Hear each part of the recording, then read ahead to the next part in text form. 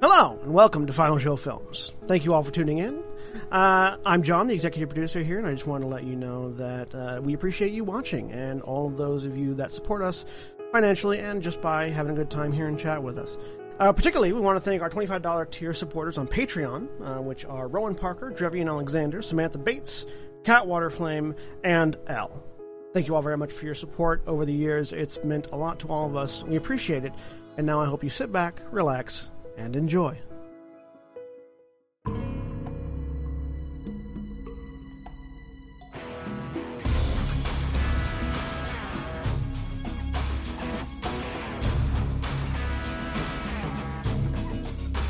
Hello, everyone, and welcome back to Stardust RPG on Trails of Stardust. I am William, and I am your game master for this 5th edition science fantasy campaign.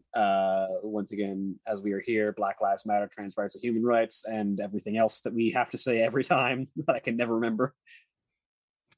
Do say, not have to say. Oh, yes, we do say. No, correction. We have to say because no one else is. Right. There are other people saying other it, but not people enough people do. are saying it. Yeah, not enough people are. It's not loud enough. And the people that need to hear it aren't listening. So Correct. Yeah. And joining me today we have Jack. Hey everybody, I'm Jack. I'm playing Till Wayland, Avian Way of the Iron Path monk, and my life's musical theater would be written by Gilbert and Sullivan, naturally. And Jeremy. Hi, I am Jeremy. I am playing Kendall Fairchild, a Ladrin warlock. My hope would be it would be written by like Jonathan Larson, but knowing my luck and how I roll on shit, it would probably be written by Andrew Lloyd Fuck You Weber. Holly. Hi, I'm Holly. I'm playing Mistel in Varan Rogue, and my life musical would be written by Starkid. Yeah, good one. Valid, very valid. Craig. Hi, I am a legally appropriate amount of creepy, and You still have that up. it's also backwards, so it's even creepier than you think it is. it's still legally appropriate because it says it on the tin. That's not how that works at all. I have no. a legally appropriate amount of frag grenades in this crate over here. I gotta go take down some signs in my yard. Then y'all, I'll be right back. I am playing bees, a swarm of nocturne and torch bees that collectively form a swarm keeper ranger. And while I feel that Jeremy's favorite song from a musical being He Whistled at Me from Starlight Express was a bold choice, I'd have to say that my favorite is Papa's Blues from I will Starlight Express. fucking end you. At least you didn't say, I'm not going to spell it out, but at least you didn't say uncouple. Now, to make the joke about spelling it, you know way too much about Starlight Express to deny that you love it, Jeremy. No, I'm familiar with it. You study your enemy. John. I'm John. I'm playing Coltarn, the Orc Artificer, and if my life were a musical, it would be written by Terrence Sedunch. Okay. I'll accept that. I accept that. Oh, God. Cody. Hi, I'm Cody. I'm playing Varush Al-Rul, Loxodon Void Keeper, and I don't know enough about musicals to comment on my own life. And Cody's over there going, y'all are a bunch of fucking nerds. No, it's great. I was just trying to think of sarcastic cartoon characters or characters from TV that would just, yeah. No, see, if my life was a musical... No, Cody, your life would be written by Jeff Whitty. See, I was going to say my life as a musical would be written by someone who's not traditionally a musical writer. It'd probably be like just the weirdest assortment from Jeff Williams. Well, Cody, in that case, you would go with somebody like Mel Blanc or Friz Freleng then, who wrote Looney Tunes. It's perfect. Oh, yeah. For those that don't, that was actually going to be my joke that Randy Rogel would write mine, the guy who did the Animaniacs song. Yeah. Nice. for those that don't know, Jeff Whitty is the person that made Avenue Q. Nice. Always a solid choice. Jeff Williams is the writer for most of Rooster Teeth's music, Ruby, Red versus Blue, et cetera, et cetera. Sorry, I just saw, if you Google Avenue Q, one of the things it says is, people also ask, is Avenue Q offensive? Only on purpose. So, when last we left off with this group of adventurers, they had descended into the underground beneath the Imperial Palace and located what looked to be a production facility for an R&D facility, I should say, for the hybrid soldiers of the former Empire of Sevarinus. Inside, they located the last remaining member of that facility's staff, one Xander Leiden, the child of Dr. Leiden, the person previously said to be in charge of the entire operation. And with his assistance, shut down the facility and went down to confirm that everything was in fact shutting down, which it has proven to be. And that's, I believe, where we pick up. I don't remember if we got anything else done after that. I don't believe so. We did, we are also... Sure. No, we sort of stopped it like right there at the end with the conversation about shutting everything down. We had sent off a message to O'Donnell to confirm whether or not those demon troopers were exploding or not. It sounded like they were. Yeah, there were some detonations out in the woods. We're gonna go check. We're gonna assume yes. Goddamn locals throwing grenades out in the forest. Yeah, they were gonna go confirm, but yeah. Legally acceptable amount of grenades. Now you're catching on. We got a cheap lawyer, and we're not afraid to use them. We pick up there, as opposed to yesterday, where there was not a legally acceptable amount of grenades being used. Or morally. There were only like a handful of grenades. Everything else was not a grenade. It was still explosive, but it wasn't a grenade. No, there were lots of landmines and det cord, and there were 4 grenades. Yeah. Thermal detonators. And an 4 ion. thermal detonators, yeah. And then the ion cannon. Look, lots of stuff happened, all right? So yes, you pick up there. As Xander looks over and confirms that all the readings are showing offline and vital signs that were at all present are gone. All right, well then. Any chance we could just download all that information and get it on a drive or something? Have a drive large enough? I've already was the question that was asked last time. Yeah, I've already downloaded an amount of it onto my datapad. I just feel if we're going to be facing off against more Saramian forces in the future, it might be good to have some tactical intel on their general situation. But if you've got what you've got, then we'll take what we've got. I've acquired as much information as we could get off of it. It's not exactly a modern system.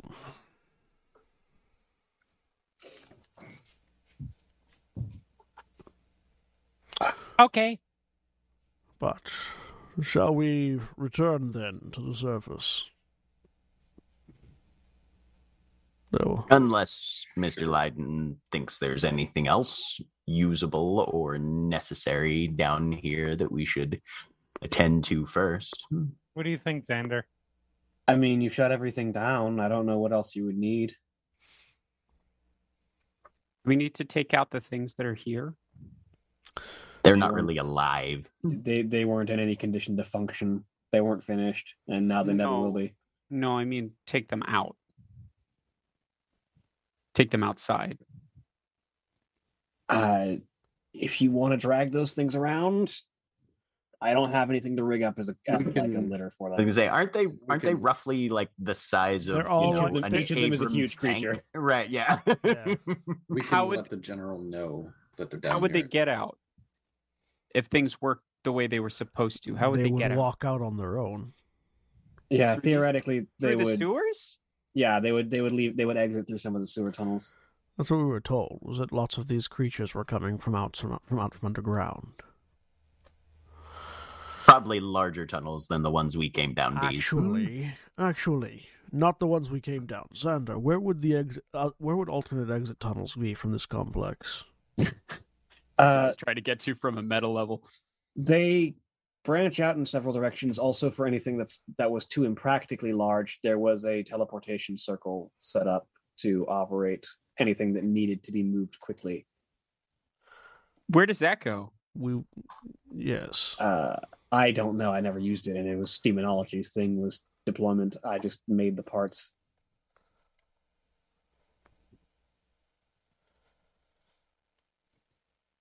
Well, that would at least be good information to have, probably. Could things come in Yeah. from it too?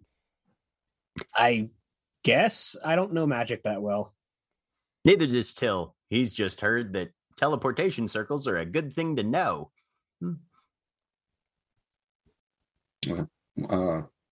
Could you lead us to that?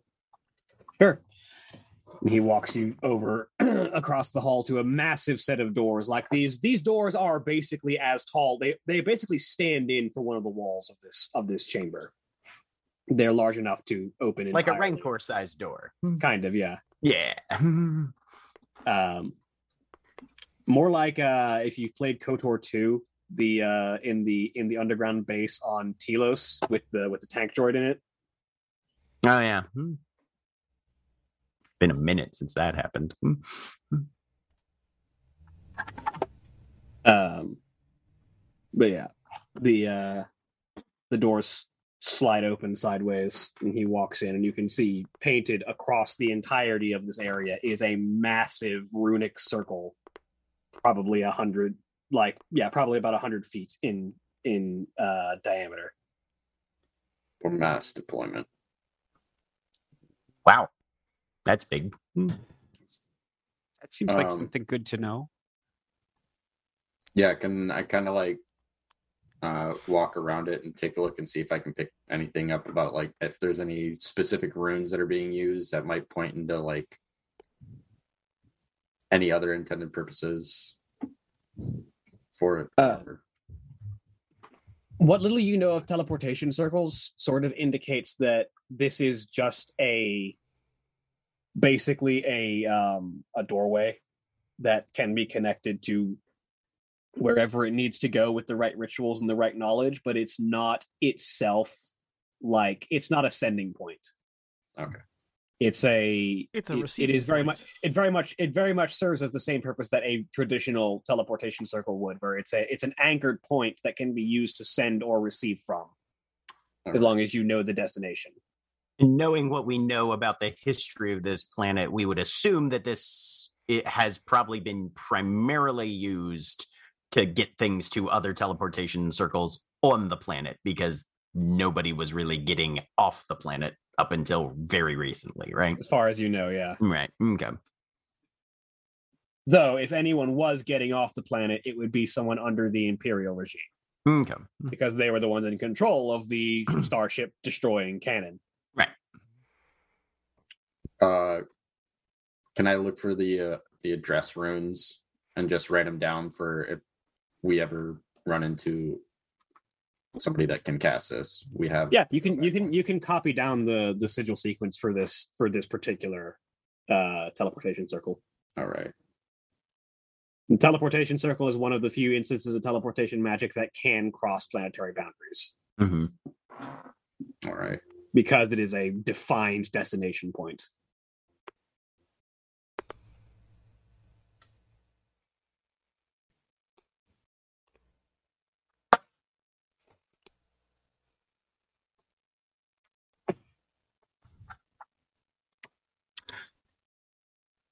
Well, that's good to know, I guess. And then you said there were tunnels, too? Yes, there's a series of different tunnels that were used for deployment to various regions of the world. Some of them go for miles. Some of them go, as far as I know, across the planet. Yeah, this circle would be a lot faster. Does anybody know how to turn it on? No. We can try. Is there a switch? Are there buttons? The bees are looking. Teleportation circles are meant to be cast with a spell, typically. Yeah, that's a little outside of my range yet. Not quite there. Were there any tunnels that you were aware of, Xander, that were not utilized? I don't really know which ones were utilized in which direction, if I'm being honest. Like I said, I stayed here and made things. 26 to find literally any button in the vicinity of the circle. Oh, no. You find a button nearby. We push it! Join us next week for... You push it. The doors begin to close. Yep. Yeah, it did something! Bees? Kendall squeaks in surprise. Bees, what did you do? Push the button to turn on the teleportation circle. So you didn't know what the button did? Yeah, we did. Before you pushed it? It closes the door. I mean, you know that now, but you didn't know it closed the door before, right? Yes, we did. You just said you thought it was for the teleportation circle. And the door. All right, Bees, we're going to give you a new rule, all right? Oh, we hate rules. If you find a button... When there's a new rule, does that make it so we don't have to remember an old one? No, you have to remember all the rules all the time. Oh. I know Like this a Pokemon one. move. I get this one all the I get this new rule thing all the time. You find a button. You ask if you're allowed to push it. And you only get to push it if at least 3 of us say yes, or if the person who says yes is me or Varouche. Or if it's an emergency. Nope.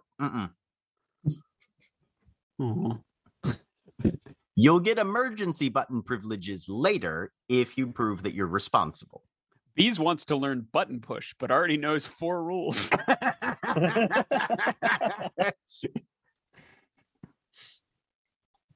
Forget not. You understand? Okay. All right.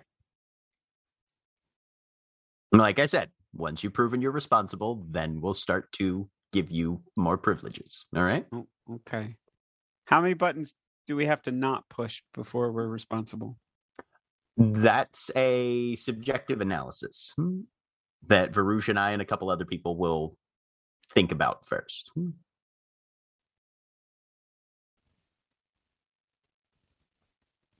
We think we should get to come up with some rules. Kendall leans into Bees and just quietly says, "That means as many as they want." We know. That's what we're worried What about. rules would you like to make up, Bees?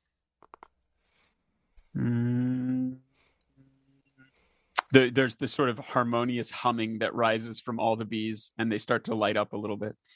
Because there are some rules that you're definitely allowed to make for yourself. Like who's allowed to touch your armor and when. You get to make that rule. No, we get to make rules for other people because other people make rules for us.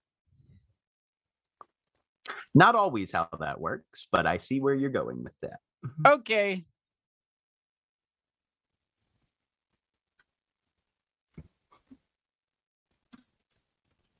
Are you going to tell us what the rules are? We're thinking them up. Has that door finished closing?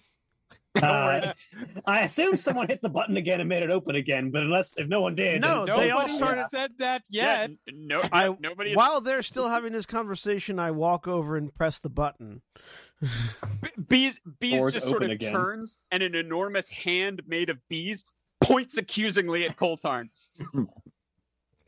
Coltarn pushed a button. Coltarn already has emergency button privileges because Coltarn has proven himself to be responsible. Coltarn's the one that used the thing. Coltarn's the one that summoned the dragon.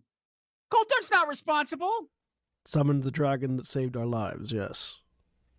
We've been over this. This group's standards are crazy. Go back to the hive armor. Meanwhile, Also- Roche is on the other side just writing down coordinates. Also, I already Mr. knew what this button did because you showed us. See, for that reason, I agree. I'm still kind of on B's side on the other part. But on that, I agree. We already knew that button. Mr. will fly over and sit on Bee's armor. And just kind of give them a pat. They give you rules, Mistle? Not yet.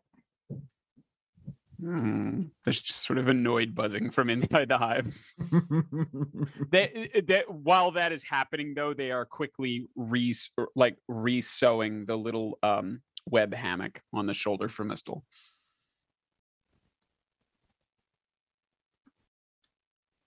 So, are you guys looking to get to the surface again, or are you just looking for tunnels? Xander says. I'm looking for bolt holes, primarily, alternative labs, things that are off the beaten path that weren't documented previously. Because I mean, if there was anything that would be hidden, they would be documented from this facility. This was I'm control. looking for things that weren't documented from this facility. Because when Why would they be not? This was literally where my dad ran the entire operation. Why would he have something he didn't know about? I mean, I'm referring more to something that he did know about that no one else did.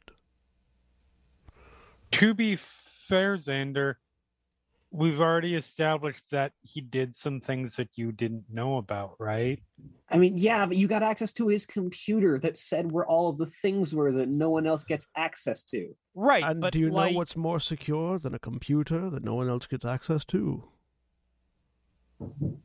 A lab that no one knows exists. so like,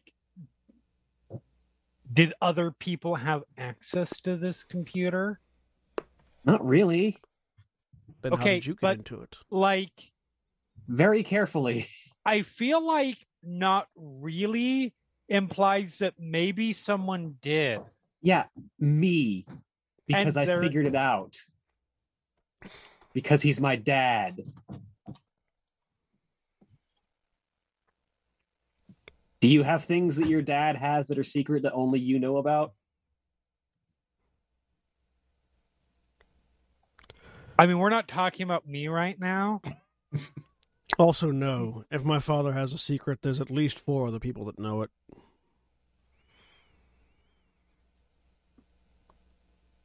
Dads are weird. I mean, you're not wrong. The point being, this, as secretive as it was still a known quantity. When a person with an intellect to construct something like this disappears, the knowledge to create something like this does not disappear with them necessarily. So there might be other laboratories kept secret from the main I mean, one. I know he left, but I never saw him leave out the door, so my best guess would be probably somewhere out that teleportation But zone. like, Coltarn, if it's something that he kept secret to himself that Xander wouldn't know about, why are we asking Xander about it? Well, that's why I asked if there were any tunnels that no one used. Don't really because know what that's- tunnels people used. Which then answered my question, and then other people started asking more. The purpose of that question being, if there is a space in this laboratory that seems very explicitly unused, then that is the most likely place for something else to be hidden. I mean, Because if you he hide had things anywhere where that he nobody went, knows. if he had anywhere that he went that was secret and on this planet, it's probably not accessible from anywhere with these tunnel systems. Therefore, probably the teleportation circle. Right. Well, I, for one, would really like to have some open sky again. So, All right, all done. Good man, Varouche.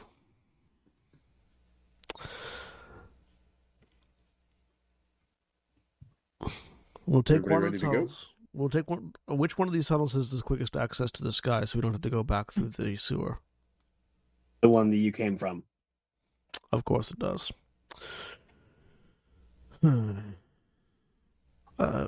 Till, do you recall where the location of the... The rest of the tunnels are for demon deployment. You really think we had a tunnel that was supposed to deploy them in the city? Yes. That was what the guards were for.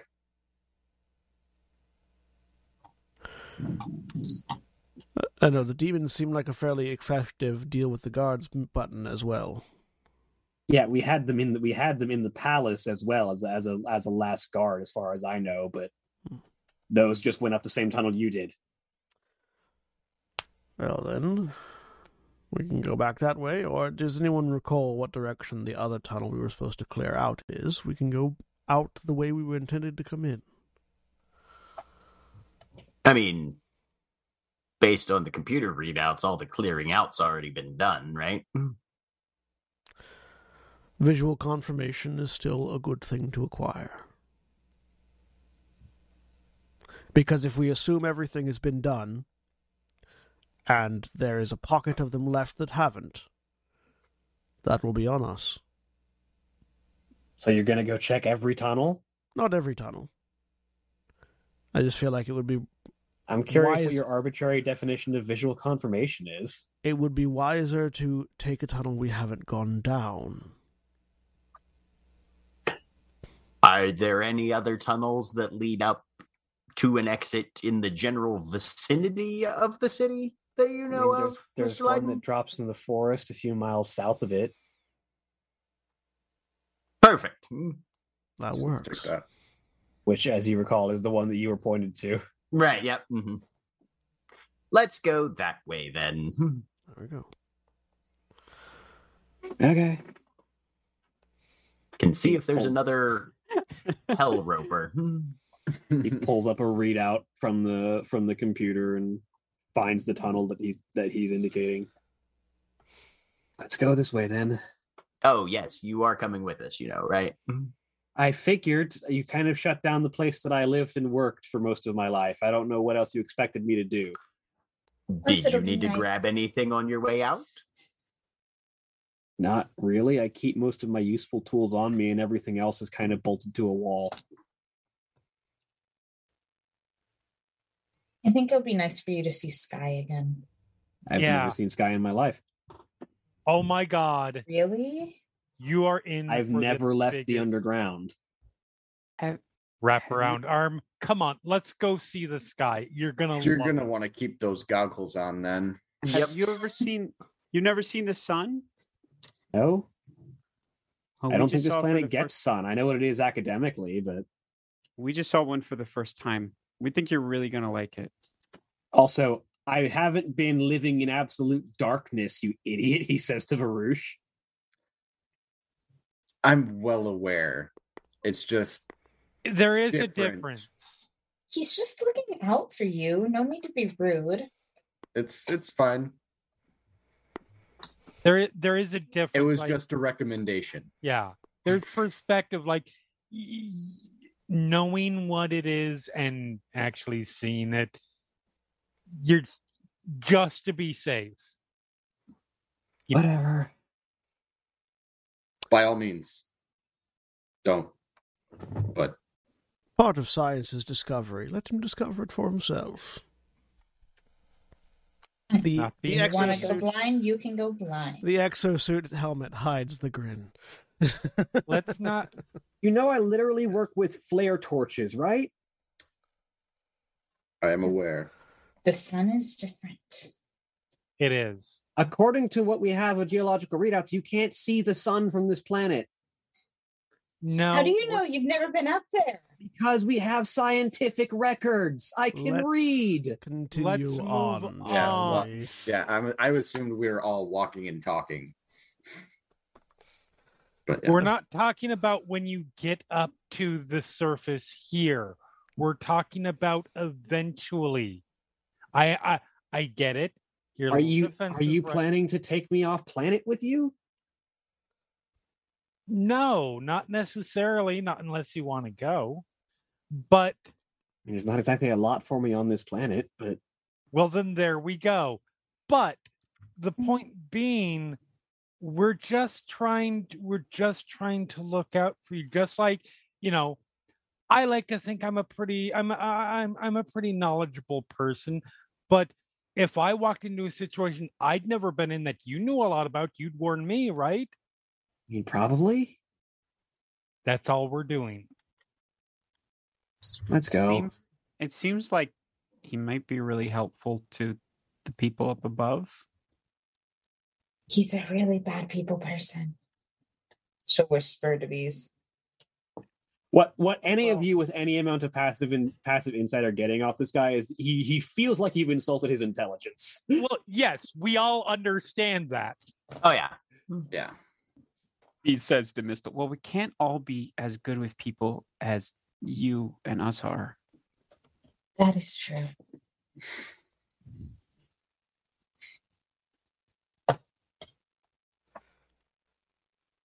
I'm just marching ahead in the exosuit, keeping an eye out for anything weird. Yep. And keeping my scanner running.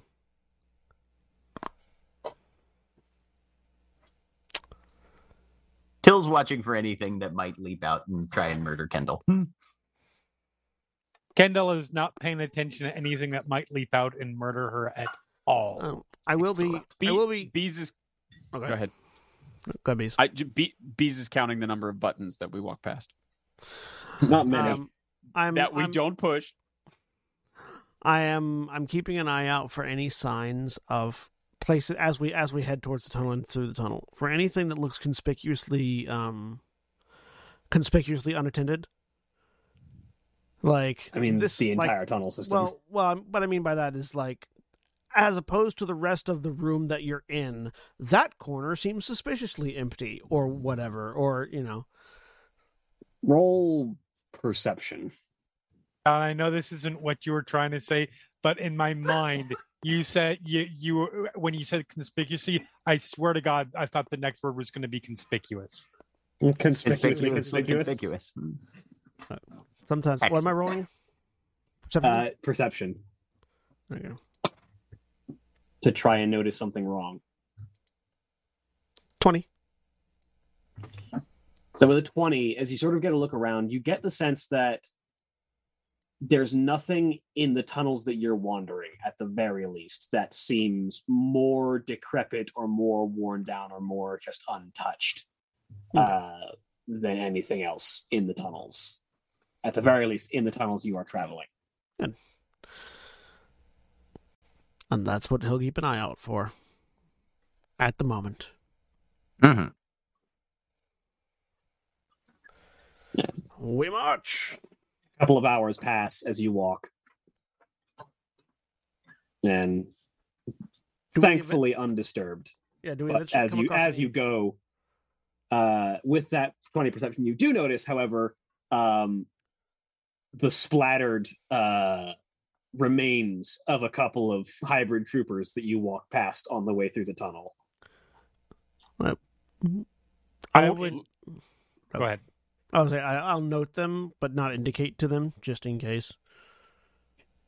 I would argue that undisturbed is a qualified statement, because for the entirety of the 2 hours, until it is blatantly clear that that it is unwelcome from him, Kendall is constantly talking to Xander, engaging in conversation, and just being friendly, engaging, etc. What you're gathering is that Xander is very much a young adult who believes that he's learned everything that he needs to know in his life. Absolutely. And so as long as you don't imply that he is not smart enough or not experienced enough in something, he's generally amenable and just happy to have conversation. Yes, and that's what she's doing. She is trying to essentially repair the trust damage that was done in that last conversation.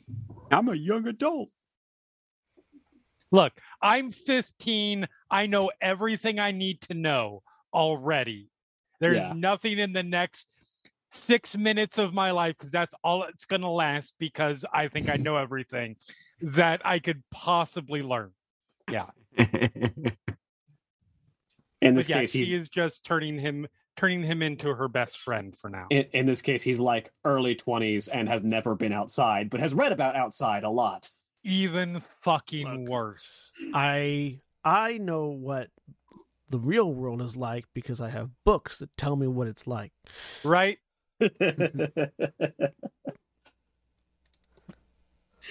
And I'm 20, so I've reached that age that is arbitrarily ruled as adult. So, yeah.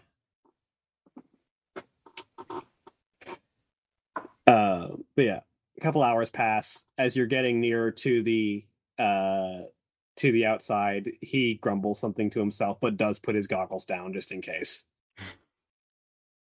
you'll probably be okay here, but, you know.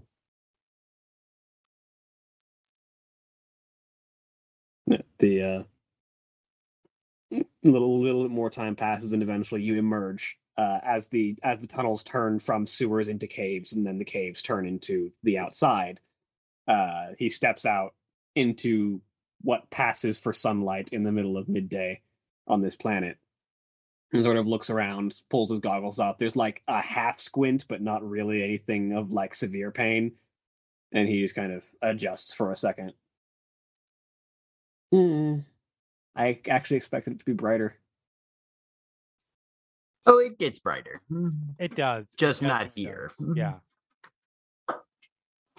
You were very correct about how much the incoming insulation is mitigated by the trash shell. Oh, where are we going from here? Back to the city. Oh, we've got a hike.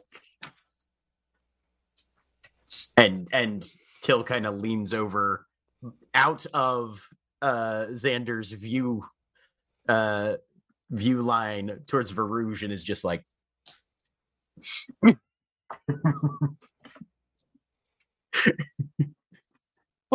want to see what engineering boy can do with his own 2 feet.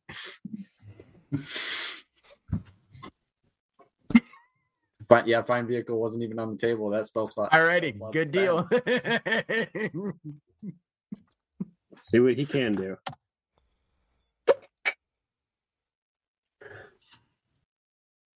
That's hilarious. Okay. He either rolled a 20 or he rolled a 1.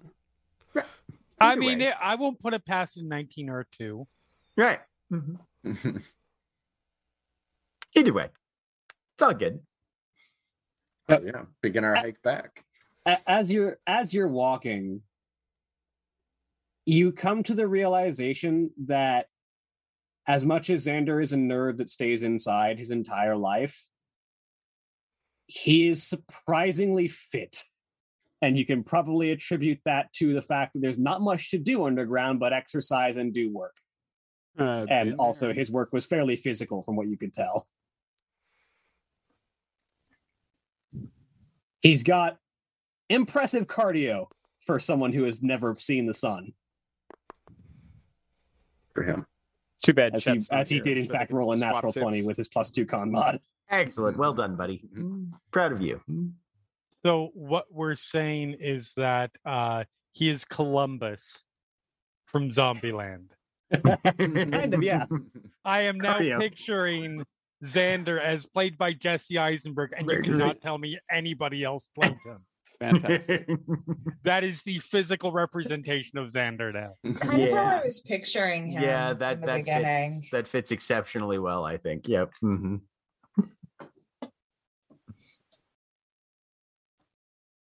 Which is probably good news for Till, because that means the attraction level is not going to go any higher. And personality-wise, at least he's not played by Shia LaBeouf, Ah. I mean, actual cannibal? Cannibal? Shia LaBeouf? Either one. Pretty sure they're the same one. Dude would be sitting fucking face down in the swamp. Actual cannibal Shia LaBeouf. Oh yeah, as I said previously, his like character model was Jack from Jack and Daxter, but a nerd instead of the jock. Okay. And also an elf instead of whatever Jack is. He looks like an elf. Xander's a half elf, you know.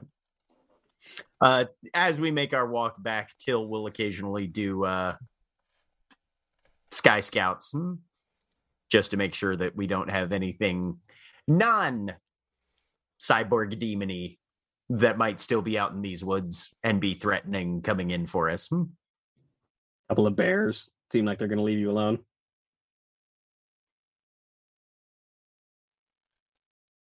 Excellent.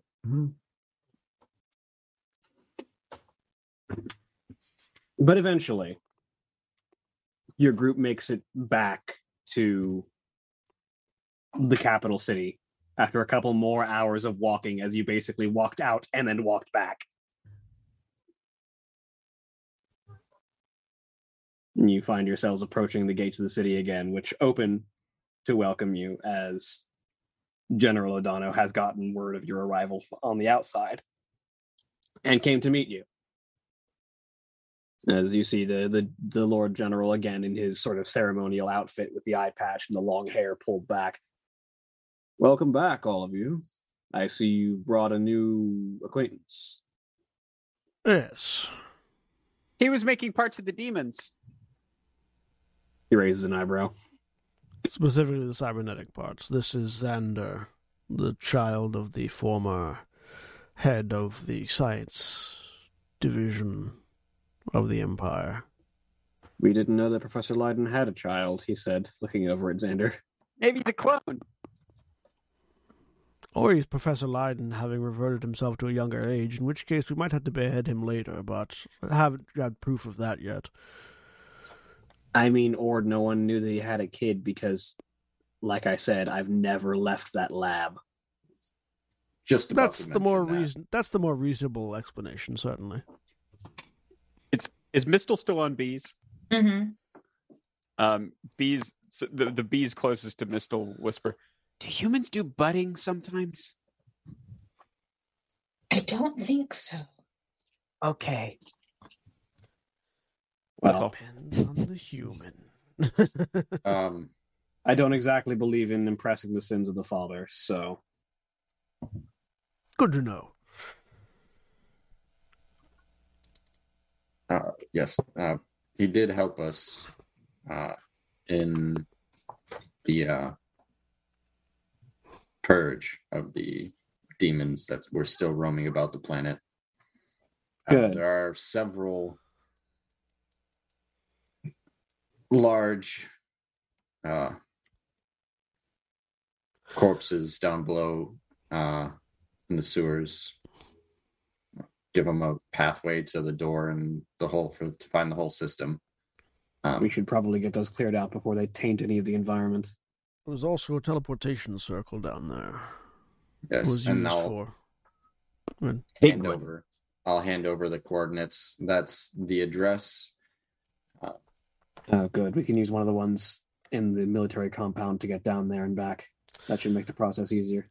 I also have a bit of the data from the computer down there that I can transfer to any computer systems you might have up and running. We've got a few. The capital city is the most technologically advanced place on the planet. Yes, it seemed like this was the central core of a larger network spread out across the planet, each operating in different locales on different aspects of various projects. I grabbed what snippets of information I could, but it seems this was the only one still active, in a sense. Well, you've accomplished what we set you out to do. So, as far as we are concerned, your task here is done. If you wish to stay another eve, we will gladly welcome you. Bees blurt out, "Have you ever heard of Zarathrax?" He looks. I can't say that I have. Okay. Was that the name that was called out by the demon thing? And also by Dystagmos when referring to bees. We heard it twice underground. Yeah, I was just making sure. Thou hast returned to the city. Pray return to the Waking Sands. I'm gonna, now that we're back above ground, I'm gonna check and see if I have any messages from from the Starbreakers. Were you expecting one? They're coming to help with the salvage. And they're not the yes, only that was ones, it. remember? Yes. You don't have any messages specifically, but All right, cool. Well, I guess we'll probably want to stay at least until the salvage operations have begun their training, and then we can safely leave. we did just get word from several different ships that have arrived in orbit. Ah, good. They're here. Yes, there's Good, they're certainly here. conversations being had. Looked over at Kindle. Wait, who are you expecting? My dad. Huh. You know, my dad does Wait, this your kind of father's stuff. coming directly here Well, himself? no, probably not my dad himself. Oh, okay. I don't know, maybe, but probably not. Starts to panic. I don't know, maybe. Could be. But probably not. But, you know, this is kind of what Fairchild Industries does. Yes, and repurposing scrap operations for other utilities is also what the Starbreaker Foundry does. Huh. I feel like both of us made calls and didn't know the other one did. No, I didn't know you were going to. I didn't know you were going to. I'm sure they'll work it out. We figured out a rule.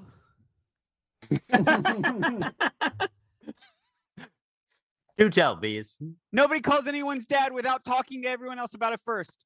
Okay. No. That's a Not bad rule, fair. Bees. Well, then I get to press buttons.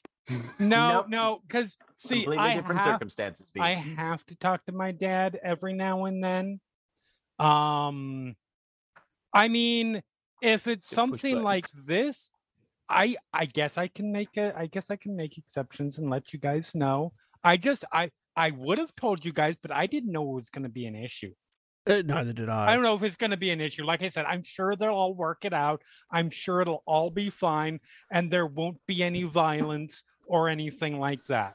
Our fathers are both businessmen. I'm certain they can come to an arrangement. Oh, absolutely. We thought of that about the button. Mr. will fly over and As some we Kindle's watch a shoulder. capital ship. I'm not saying as a ship cracking through the atmosphere. Just gouting smoke everywhere. Some Everything's weird fine. human jumps out and yells another happy landing. If your father does come, I would like to meet him. Oh, hell, I've yeah. heard a lot about him. Yeah, obviously. Like Avi, we will do introductions and everything. He'll really like you. She's leaving it. I'm gonna Excellent. like just as Rouge, he's like, you're trying to sell that too much to yourself. Speaking of which, Don't be sincere about that part. speaking of which, Not Adana mentioning anyone says, else. as he looks up Ding, at the ding, ding.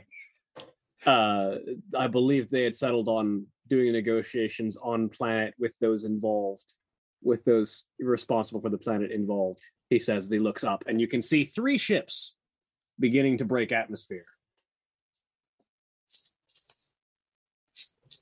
How many of them do Kindle Ah. and I recognize? I was gonna say, Till would One like to each. try see if he can pick out silhouettes and make some judgment calls. Yep, same. Same. So, descending to Earth are 3 ships of vastly different designs. One is the incredibly angular, blocky shape of a dwarven shuttle. The kind that the kind that they send down from one of their larger ships just to get a person onto the ground. It looks very much sort of like an icebreaker that you would see in an ocean. Mhm. Just shaped sort of similar to that, but flying. and slowly descending its way through the atmosphere, and then flying in relative sync to it is a descending what looks to be spiraled and pointed tree that is descending under its own power, which would be a Fey shuttle, or at least a Wood Elven shuttle at the very least. And then a ship that looks, to best describe it, like a flying pile of scrap, bleeding exhaust in all directions, but very obviously painted with a glowing neon sign on the side that simply says in bright pink letters, Chuck.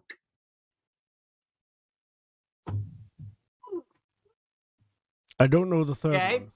one. Can Till make any sort of like judgment call as to what this weirdo third Seems flying rotisserie diner is? Seems like an undead ship to me. You can make a what's a street check for D&D? I mean, could I make like a mechanist Shipwright tools with or intelligence, or like a space mechanist- vehicles with yeah. intelligence? Yeah, or history. You can make a history check or a mechanics check, or shipwrights tools with intelligence. Yeah, if you have that, could I make depending on what you're looking for out of this. Could I make like a mechanist's tools check or a technology check to see what the fuck kind of ship that 8. is? I'm just like, what the hell? Sorry, what were the 10. potential? Depending on what you're trying to get out of it, you can get history, mechanics, or a relevant tool if you have one. Chuck, what the fuck you doing all the way out here, buddy?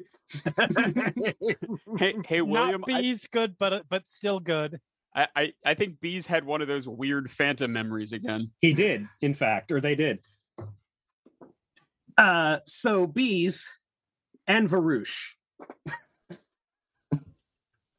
Bees, you have a weird memory of a weird experience that you've never had, of dealing with one of the most insanely weird, but honestly nicest and most polite people that you've ever met.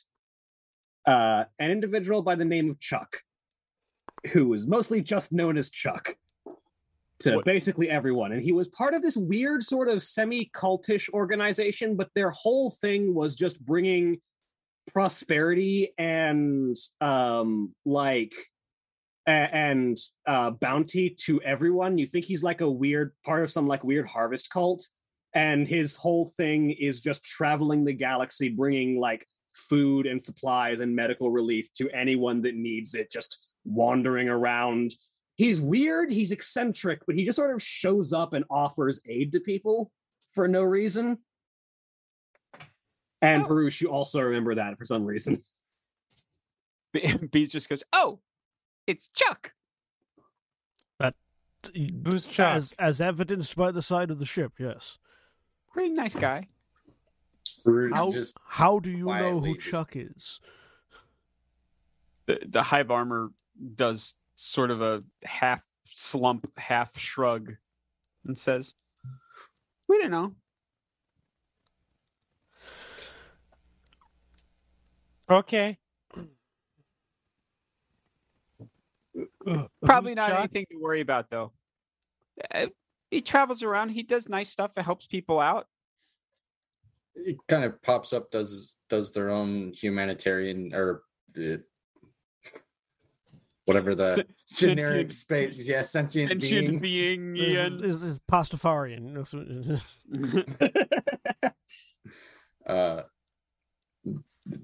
Does what work they can to help whenever they hear about some issue. There was a sergeant of mine when I started out that told me a really fucking weird story, and just seeing the ship brought back the memory of that story, and it was a pretty good description of the ship. Mistel will fly over and sit on Farouche's shoulder. And and say, so is Chuck the name of the person or the ship? Pretty sure it's the person.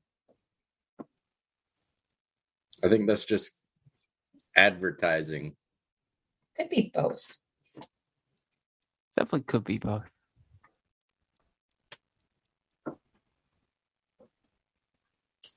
Till has sort of drifted into the background and looks like he's trying to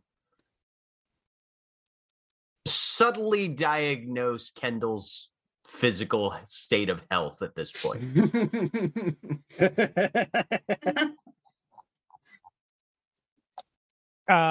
Just kind of like giving her just kind of like giving her a little bit of a once over of, right, she doesn't like not obviously bleeding from anywhere. Okay, good. Nope. Outfit seems to be more or less intact. Oh yeah, no, your outfit is thank you prestidigitation. Her outfit is immaculate. Excellent. Okay, good. So would missiles. So, the 3 ships touch down. And it is the mysterious third ship that is the first to set down a ramp. I feel like we should head that way, Lord General. Yes, we definitely should. He says as he starts to lead the group towards it. Ramp extends halfway, gets stuck, jams back up, jams back down.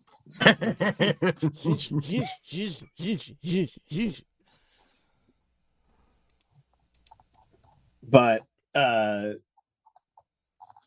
you approach, you see descending down the ramp of this third ship is, you can guess, is a human dressed in what looks very obviously like the robes one would associate with like a cult. Like very much the like very long form hiding, like weird dark colors, like blacks and blues and reds, cult robes, with like the deep shadowed hood. The hood is thrown back, and stepping down the ramp is a man with the brightest shade of pink hair you have ever seen. As it is just pulled back in this long sort of just like Hail Mary ponytail, just like as much hair as he could grab in one fistful, pulled back into a ponytail. The rest is sort of left. The Bellmenders are in Stardust too, I see. We get everywhere. Give us enough time. Just like Sort of like Sam. Oh, we're coarse and irritating, but you'll come to love us. Don't worry. Like relatively angular face, like sharp jawline, bright blue eyes with a teardrop tattoo underneath one of them, and like a ring on just like a piercing one, like just above the eyebrow on one side. So he's killed at least one person.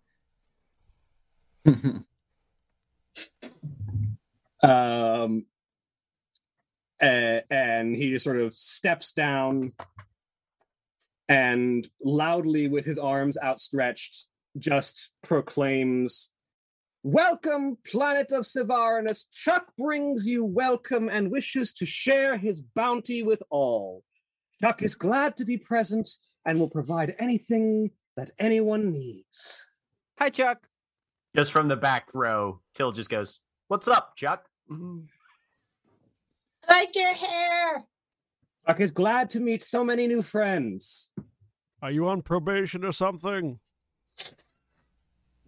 Chuck has never been provably accused of anything. My name is Cletus Jones. I have killed 3 people. Outside of, or in additional context to everything that's been mentioned about him, how cute is he? He's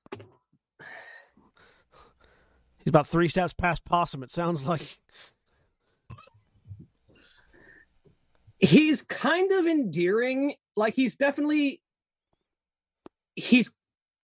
Twink is your kind of cute, we'll say. Define twink. I was gonna say That he sounds like if Kendall's aesthetic is weirdly nice punk kid, you know? Kind of, Although, yeah. yes, exactly. But Right. like, Because twink has multiple meanings, and you know which one you mean. I'm talking like incredibly scrawny looking, very tall, very angular shark, kind of effeminate looking, but definitely still masculine on the masculine Okay. end All of it. right. All right. The correct definition. Got it. All right. correct. He looks like he's level 3, but has been fed gear from a level 60. Yeah. I mean, it's Coltarn's type. He's just really confused.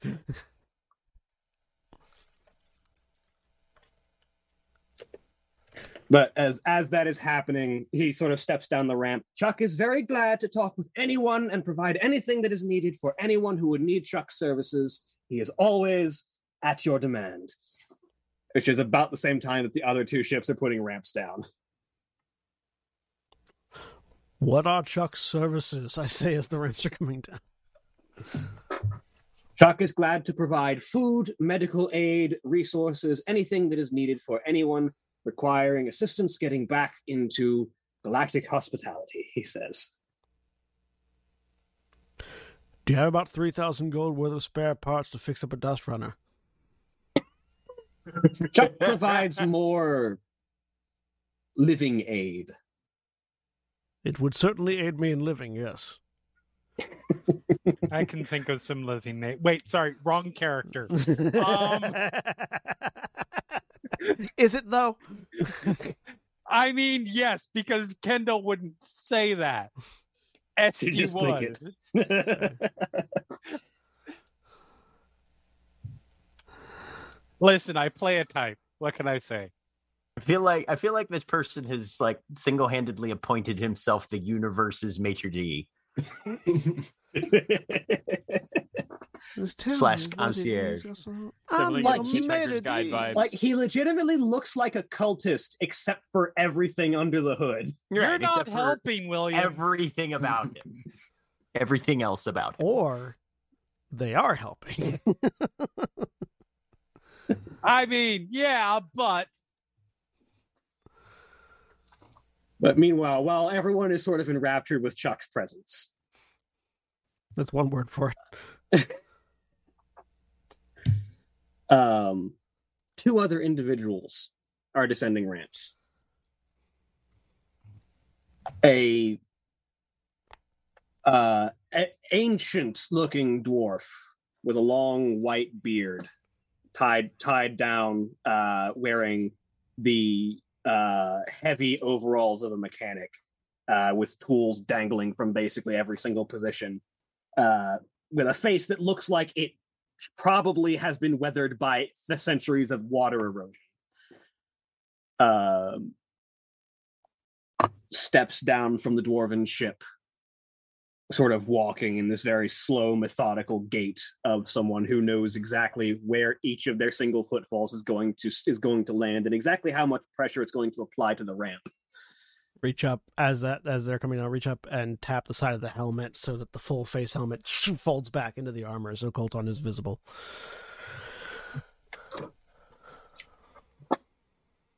As I pull up information.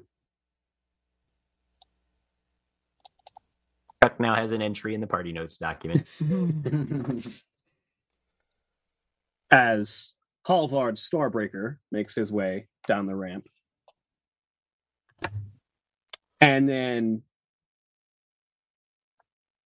descending from the tree ship is a figure of unnatural grace. As a unusually tall and willowy thin individual, dressed in the finest of appointed suits, silver hair descending down to about mid-chest and flowing down the back, with a pair of eyes like the deepest black pits, steps down. This is one of many individual appearances that this individual has worn over time. as the head of Fairchild Industries steps down a ramp. Dear.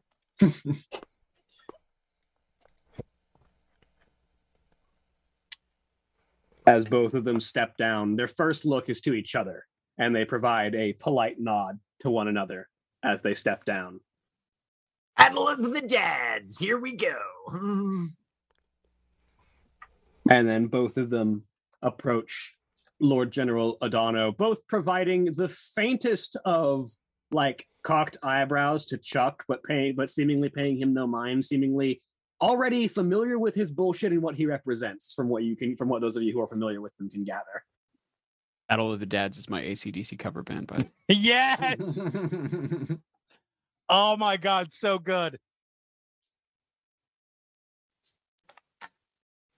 But as they approach and stop just a few feet from the rest of the group and Lord General Adano, and about at the same time, to the point that their voices sort of overlap with each other, Halvard says, "You look good, son." And Kendall's father, whose name I am forgetting at the moment. Elias, yes. Elias says, "It's so lovely to see you, my daughter." Yeah. At roughly the same time. Run over. I will walk with a much more measured pace. Yeah, it's not my style. Mistel will whisper to Varouche, "I'm so glad I wasn't on her shoulder during this moment." It looks like you had enough time. You would have caught yourself. I do like the unintentional, like, thematic mirroring here, where Kendall has a giant dad and Coltarn has a dwarf dad. Yeah, as Kendall runs over to give a hug to her father, it is very much like watching a woman be embraced by a willow tree, as he is just so incredibly tall and thin, as he just sort of wraps two arms around her shoulders. Favorite self-help book: Rich Dad, Poor Dad, Giant Dad, Dwarf Dad. While those two are greeting their respective parents, Varouche pulls out his own tablet with a copy of Galactic Trade Laws and hands it to Odano and says, "So you don't get fucked," and then walks back. He takes it. I like that you have a copy of it on hand. If he's going to new planets, you are fantastic. You are the the new guard from Guards, who has just all the documentation in his coat. Carrot. Yeah. Carrot Varouche Iron is- Founderson. Varouche is Carrot. Mum and Dad. I bracket stroke. I bracket first stroke last name.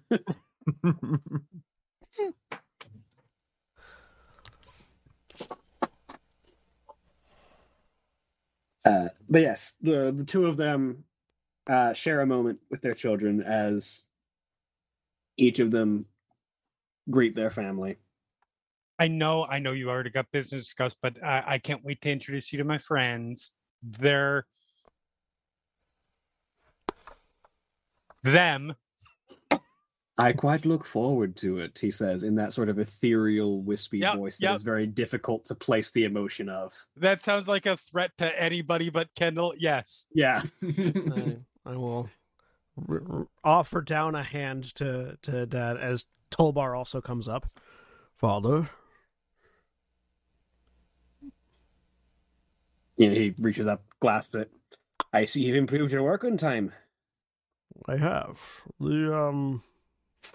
This is a sort of a combination of necessity and inspiration, helped by Tolbar, who I completed the AI circuits for, so... Then, there's Tolbar. Good. Greetings. You've been working on that one for a while. Your patience pay off eventually. That was the goal. Okay, that was just me that heard that go robot-y. Yeah, Was I that think. Yeah. me? I think so, yeah. Okay. Which part went robot-y? William. Yeah. I'll turn and look. I was unaware that my comrades father would be joining us. It's all right. I've had deals with the Fairchilds before. I'm sure we'll work something out. I'm confident, yes. But a new planet's being welcomed back to the galaxy, and they need to have their atmosphere cleared so they can actually, safely enter and leave the planet. So I think it's time we get to work. We'll step back and let them do their thing. Yep. As Elias offers another gentle pat to Kendall, and then also steps over to join Lord General O'Donnell as the three of them start to begin a conversation. They start with official pleasantries, introducing themselves to each other, making just sort of idle political small talk for a minute. And despite having been off the galactic scene for centuries, and likely this individual having never been part of the galactic scene, General O'Donnell does not appear to be remotely wrong-footed at the moment. He seems to be very much in his element in this conversation. As the three of them... That's what happens when you're a warlock. You get outside help. I don't know what you're talking about. As he offers to lead the two of them to a location where they can discuss matters in private over a good meal. And the three of them take their conversation as it begins to walk off, leaving the group of you with Chuck. Look over. Is Chuck still just standing there? He sort of has been idly talking to some of the guards that Adano brought along. Okay. Just sort of gossiping and just having personal chit chat with them.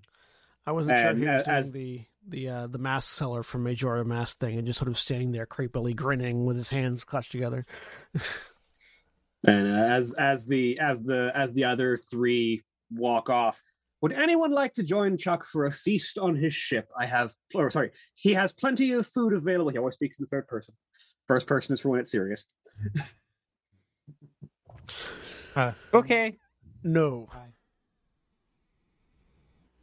He has plenty of supplies for anyone who is hungry. There will be no hungry faces at Chuck's meal table. Can we get close to Chuck? Sure. Okay. Hi, Chuck. Hello. You are a new thing. Chuck has not seen you before. Oh. How'd you know that's what we were going to ask? Chuck didn't. Okay. Do you know Zarathrax? Chuck is very familiar with a friend named Zarathrax, has spoken with him many a time. Oh, we think we found his armor. Chuck kind of looks you up and down. You might, I can't tell. Or Chuck can't tell. Blech. It's going to be so hard to keep up this guy's speech mannerisms. When was the last time you saw Zarathrax? Chuck last spoke with Zarathrax, Chuck wants to say 15 years ago, before Zarathrax went on a grand mission to save the galaxy. Who was Zarathrax? Zarathrax was an ancient guardian, wandering the galaxy for many, many, many years, doing all he could to protect this world from that which lied beyond. I like that even before Zarathrax had a physical form, he had been guarding the world.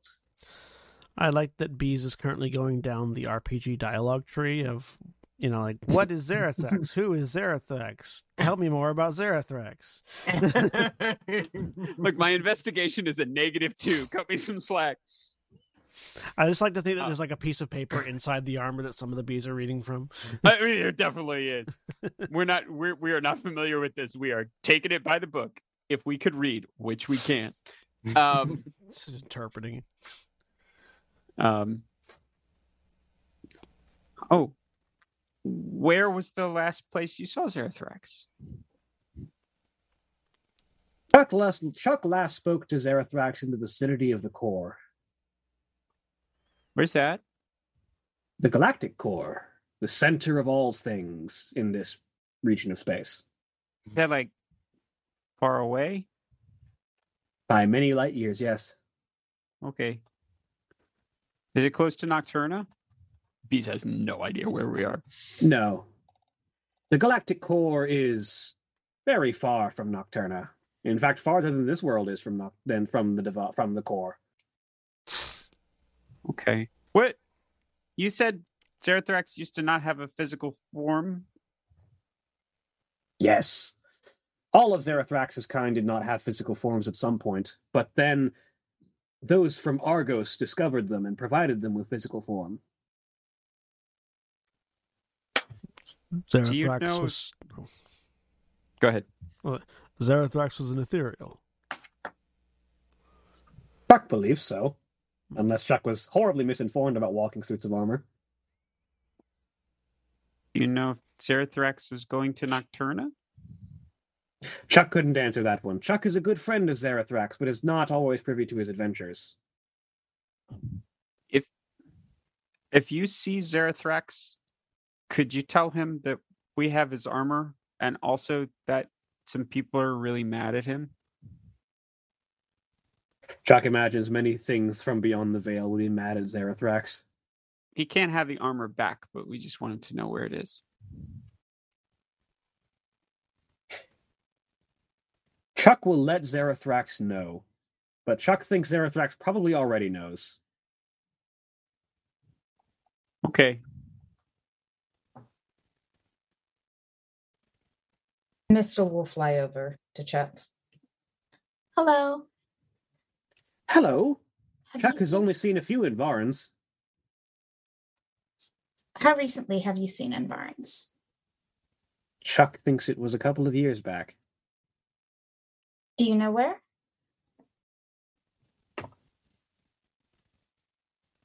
Near Fallen Thornwood. Do I know where that is? No. Do you know what they look like?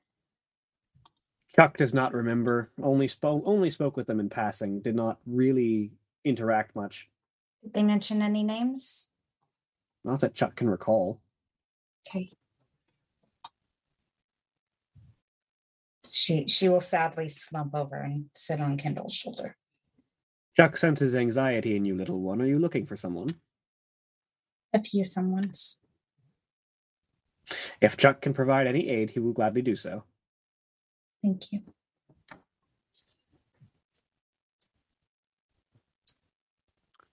But yes, if anyone is hungry, Chuck has plenty of food. Mistel, do you want some food? No, thank you. Hey, Chuck. Well, I would. Yes, Can he says to Bees. can we give you our contact code so if you find more Envarans, you could tell Mistel? Chuck can certainly do this. Okay. We don't have one. Mistel, do you have one? Do I have one? Have you been given a communicator at this point? Oh, yes. Yeah, they did give me one now. Then probably yes. Okay. If She will give them hers then. We can give you Gideon's too. Gideon took it off a dead body. Chuck is unsurprised to hear these things. Chuck has heard many adventurous tales. Gideon's really good at taking good stuff. But yes, please, anyone who is hungry, please join Chuck, he says as he begins to make his way back up his ship. Varush will Miss start heading Fairchild, that way. it's been a little bit since you ate something. It might not be a bad idea. Oh, for sure. Yes. No. Yeah. Yeah. Absolutely. Sorry, Kendall. I'm having to censor so many SD things going through my head at everything Chuck says.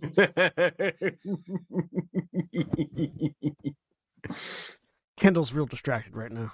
Kendall is just Kendall is Sorry, busy Xander. trying to behave because she knows her father is on planet. Kendall is not thirsty on Maine. Not outwardly.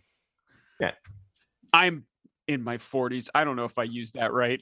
Yeah, You did. Okay. you did. Yeah, no, Impressively you so. I was I'm gonna say trying. you actually pulled that off pretty well, dude. Yeah, proud of you. Thank you. Yes, Chuck leads anyone who follows him up into his ship. To be fair, you can certainly trust me on that. I'm 45. So I clearly know what the kids are saying these days. You and me both. Bees are just sort of shuffling up the ramp unless anyone stops them, sort of following Chuck, but are fairly quiet.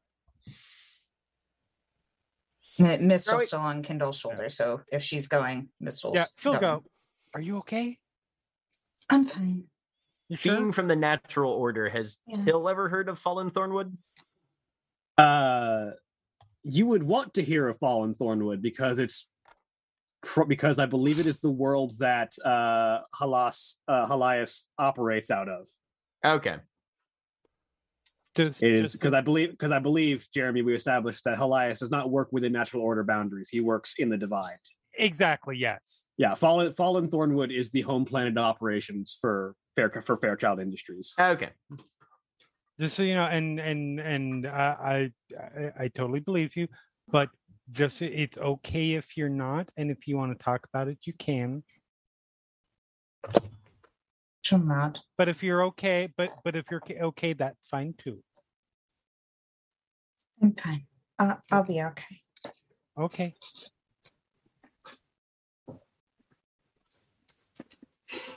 But you all enter, those of you who are following, which seems to have gone from nobody to most everybody. Including Xander.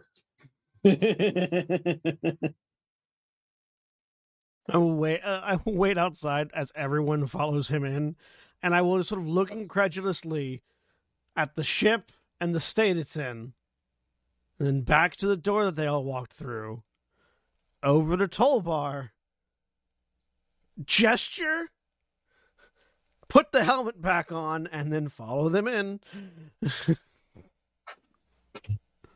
So as you all enter the ship, you find that though it looks very ramshackle from the outside, it's actually surprisingly well maintained on the interior.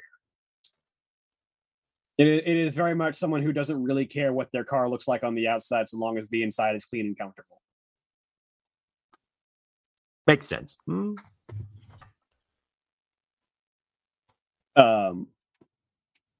And as he enters, he walks over, and you find yourself walking.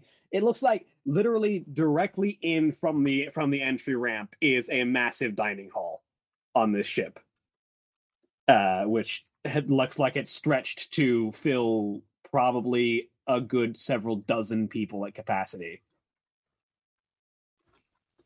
As he walks over and hits a button, and there is a spark of magic as a doorway begins to open in thin air on one side of the table, and a horde of spectral individuals begin to step out carrying a variety of different foods and plates and just setting things up. And before very long, there has been a feast set up across the length of this table of basically every food you can imagine, just stretched out across the length of this massive feast table.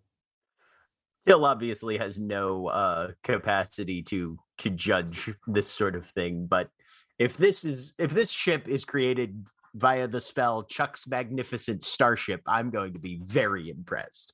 Can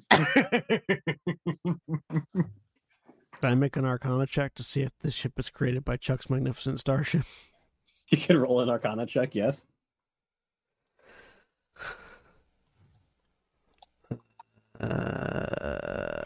Arcane.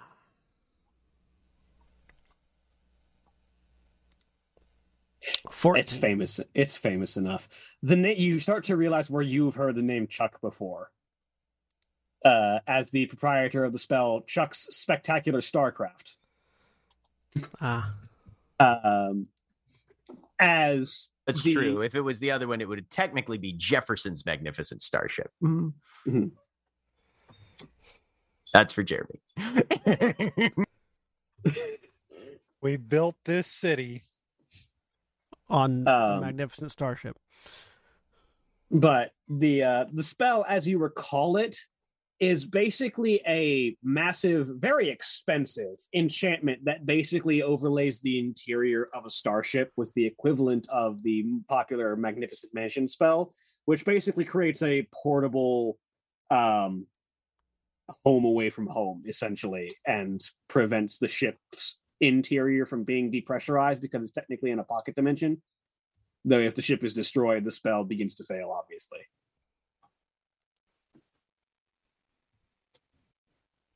Ah. Okay, now I understand. He just says out loud after nothing.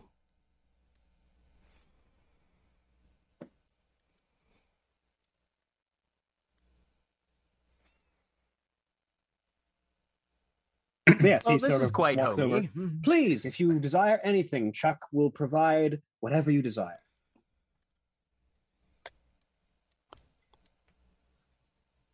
Chuck is happy to provide for all. There will be no hungry faces. Yes, as you insisted outside. Till will look around, and if nobody else orders anything, we'll ask for something mostly vegetarian. Absolutely, he says, as he indicates to a couple of servants who begin to spread out those particular options, a variety of different vegetarian dishes across a certain section of the feast table. Please take a seat wherever you like. It'd be the same for Baruch. Mhm. Probably a bit more fruits as well. But yeah. Anyone who wants to can roll a perception check. Ooh, I like rolling those. I'll do that. I'm not good at them. But... 25. 5. Excellent. I can't believe they have my favorite fruit from my home planet on this fucking ship. 8. I got a natural 1. They do, in fact, have your favorite fruit from your home planet on this fucking ship. With a 25, Till, amidst all of his wild gesticulating and third-person exclamations, you start to see the jangle of a necklace just underneath the robes, and you can just barely make out the overflowing beer stein from which flows a wave of wheat. That is the symbol of Ekmera. Mm-hmm. Which makes you believe that he is part of tracks. some particular cult of Ekmera. Right.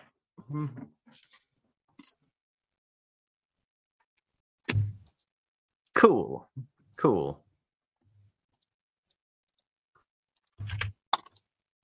Yeah, we're gonna trust this, and Till will start eating.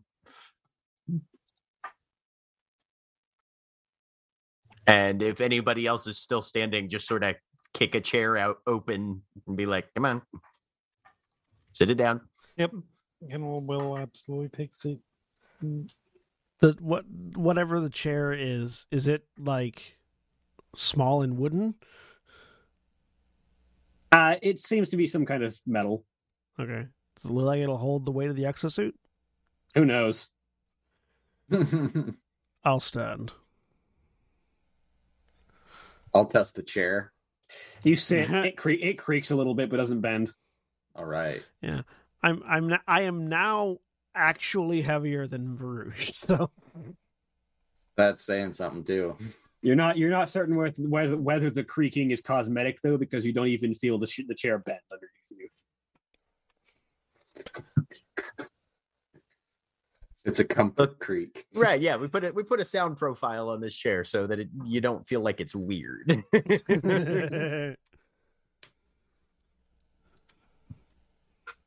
Bees will just sort of wander over by a table, and then the hive armor slumps a little bit as the bees start to pour out and look around for anything sweet or nutritious that they can pull back in to the hive. Oh, there is plenty of sweet things that you can just sort of grab and take as you all variously begin to take whatever sort of meals that you prefer. You find yourselves feeling particularly enriched by this food. as each of you gains the benefits of a hero's feast. Dope. Kendall takes Okay, just a cool. very small amount of food. As you gain 8 additional maximum hit points until your next long rest. Ooh, Mistel does not eat. Mistle. Coltarn also doesn't eat. Mistle, Please. there's a lot of nice stuff. Oh, sorry. Yeah, is it? Please, if any of you have woes that Chuck might be able to aid with, Chuck is happy to hear and happy to help how he can. Chuck, What did, do you know after all, about come this demon way. kings? Ooh. Now, there is a topic Chuck can share many legendary tales, though not much personal experience with. But Were the you line say- of Zetrium. The Stagmos, to be sure. Or Zatrin. specific. Zatrin. Dystagmos Zatrin. Ancient rival of that friend of mine that I mentioned, Zerathrax. No, he was not about to say anything to B specifically. Oh, okay. Unless you were about to say anything to him. No, Specifically. I thought you said bees, but He said, please. oh, well, both Um, bees and me are both incredibly egocentric. So we assume. Dystagmos Zatrin is a powerful being who one day, they say, according to legends, was once just one of many, a single being amidst the masses of the species of Zarheim, until some tragedy struck his house, and in his grief, he grew wrath and aggressive, and began to build his armies. It is understood by those who study the realms of Zarheim that the culture, such as it exists upon the Hell Worlds, is a cratocracy. Those with the strength rule. And those who wish to rule must maintain strength, lest anyone underneath them attempt to usurp them with their own armies of underlings. Dystagmos Zatrin is said to have ruled under a powerful but lazy fiend. When Dystagmos was struck with such ire and ambition after the tragedy that befell his family, which, despite being well cataloged as having occurred, specifics of which are hard to come by, Dystagmos rose through the ranks underneath this fiend, who was unable to see the wheels turning beneath him until it was too late, and he was crushed in the jaws of Dystagmos' ambition. From there, they say that his wrath knew no end, and his despair was unequaled. As both in pain and fury, he took world after world with his growing armies of followers, until he became known as the true king of fiends. Such a title has not been held for many, many millennia, until Dystagmos unified Zarheim under his rule.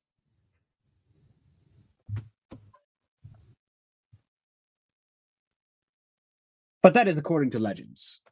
Who knows what truth there is? Chuck does not have any personal experience. Are there legends of, say, his special weak spot, or that one gun that he's allergic to, or...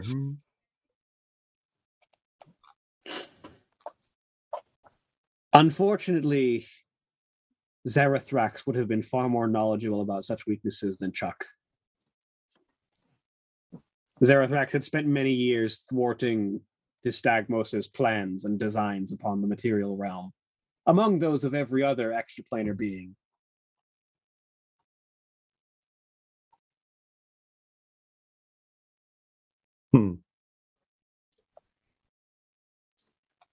Did Zerathrax have... Zerathrax sounds like a real Coriel Straz of a sort of character.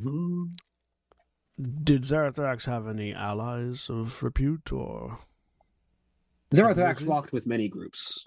It is said that each of them now... I have only met a handful. Though those that I have met all command places of power within their own nations, as now. They had at one point been known as the Planar Guardians, a small organization operating within the confines of the Core Adventurers League, with the specific guidance of their leader, the individual known as I completely forget my own NPCs' names. Easy to do. Mm-hmm. As with the guidance of the individual known as Karos, organizing them, providing them the information they needed to go where they needed to prevent such uprisings. Karos, being the head of the Core Adventurers League, was well connected with information to provide the Planar Guardians. And they made it their business to prevent such dangers.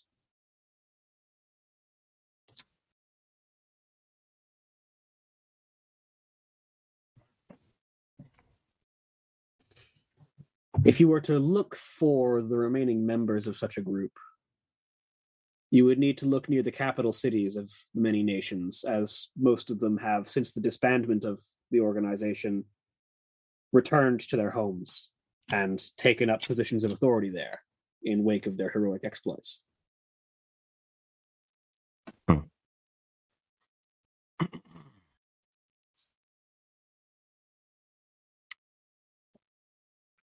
All right. Being part of a separate Planar Guardian group.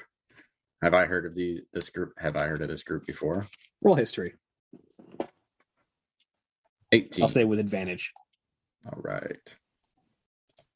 18. 18. So with an 18, you've heard of the Planar Guardians as sort of like the superheroes that you would hear about as a member of the Void Keepers. The sort of like legendary warriors who come from all walks of life, who make it their business to prevent any and all planar incursions, whether it be from angels or demons or anything in between, from getting a grip upon the galaxy. They were said to only number maybe a dozen at most, but each of them was a figure of legendary import and power, and would be relied upon to perform anything from political machinations to outright thwarting an army.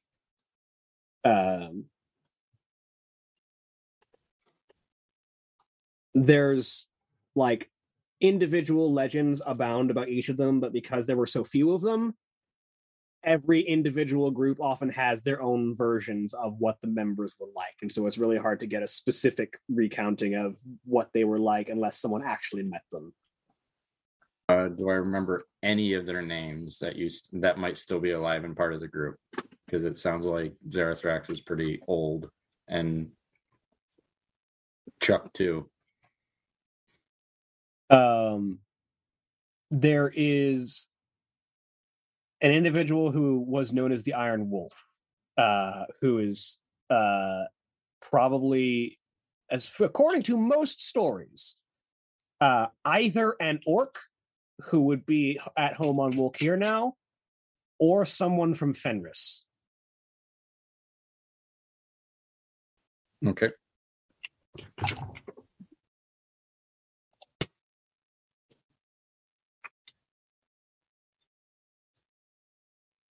And they're never quite specific about which is which, because the Iron Wolf as a title and a name seems to fit both of those.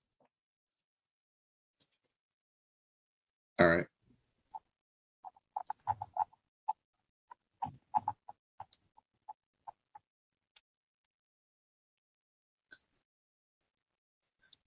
Make a mental note of that.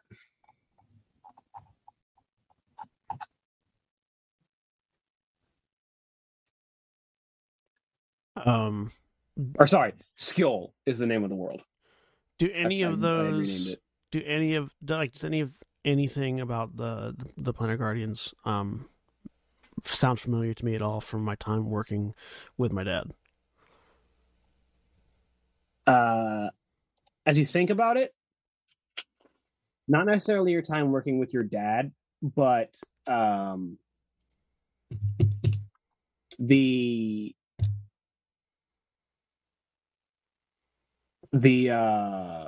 ship, the fucking individual whose name I have also forgotten because it's been so long since you asked me about it. Oh, the guy who made the cool ship, who incorporated aspects of yeah.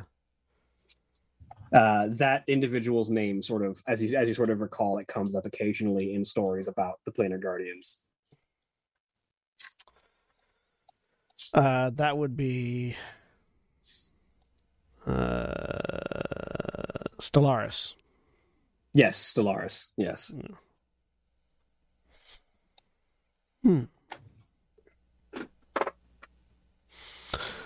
Well, I have an idea of someone who might know where they are. Oh, who's that?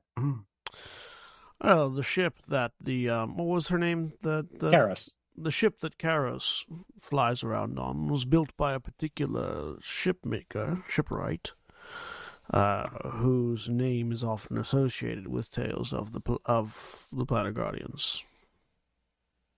Stellaris. Yeah.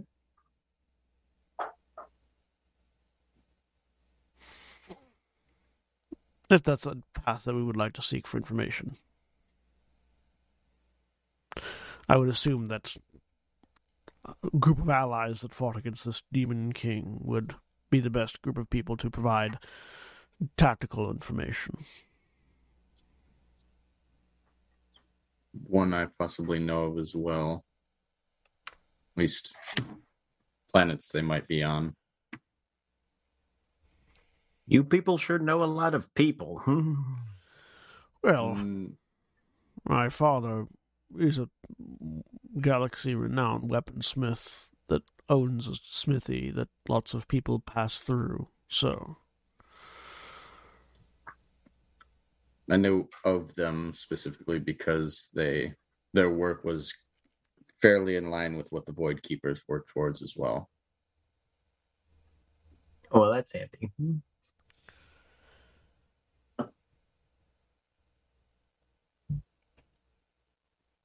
But yes. Good to know. Yeah, like either the Iron Wolf is from and probably on Wolkir or Skjold. Okay. And Wolkir is Coalition of Tribes territory, and Skjold is Republic of Kingdoms territory, which is probably why the stories are conflicting about them, because both sides would like to claim them as a hero from their own side. Yeah. Makes sense.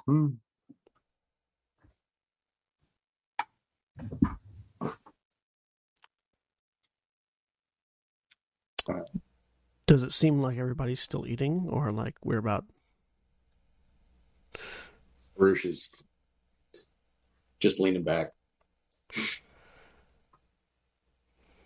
But please, if anyone has any more questions, Chuck is happy to answer, if he can.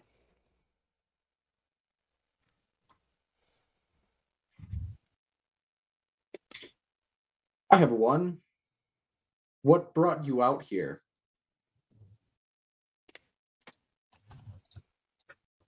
The tenets of my order. I had heard of a world that was in need of replenishment, having been under tyrannical rule for many centuries, and could not resist the call to aid. Insight check. I figure he's a decent dude, but just 13. It's hard to read. Yeah. Trust You're having a hard enough time getting around his speech pattern, which I fucked up again in that last sentence. So I'm interpreting it as he's always talking in third person, and that's what's throwing him off, because this is the first person that he's ever met that's talked explicitly in the third person consistently. But yeah. Well, all right. So Try to make eye contact with Coltarn and do the look around the room to see gauge who's ready to go. Coltarn will be Coltarn's already standing up, so it's like, bro,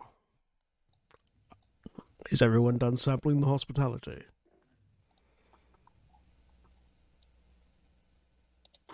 I say Well, the meal certainly met to my satisfaction. Bang up Okay. job there, Chuck. Chuck is glad and will be happy to provide these meals to anyone on this planet who needs them, as well as plenty of supplies for the planet itself. Mistel, you should eat before we leave. Modern I'm medicine hungry. can do much for the people of this world. I'm not hungry. Okay. Mistel's just Sure, still on it's Kindle's okay. shoulder. Yeah. She hasn't eaten anything. It's okay.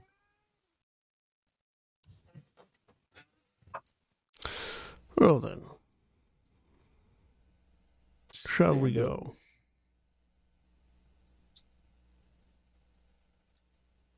I will Thank you lead the for way out. everything, Chuck.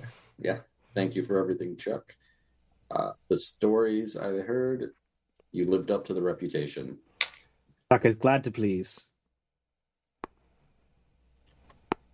Start to head out. Fare thee well, Esther Vigilia. Does that mean anything? It's some kind of weird language. You don't know it. Cool. Do I? What languages do you speak? Loxodon, Common, and Giant. Nope. Nod my head and smile and walk. It sounds like some kind of religious phrase, whatever it is. Does Bees know it? Abyssal, Celestial, Common, and Sylvan. You don't know it, but it sounds familiar. Roll me a religion check. Okay.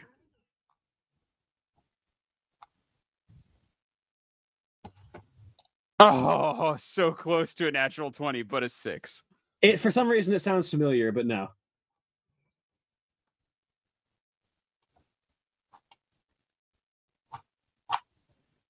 I watched that fucker right on the 20 and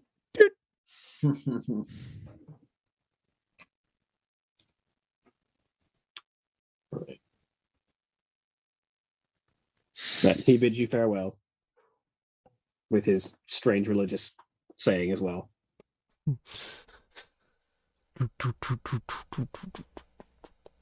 As you depart his ship, you are left back on solid ground. What are you up to?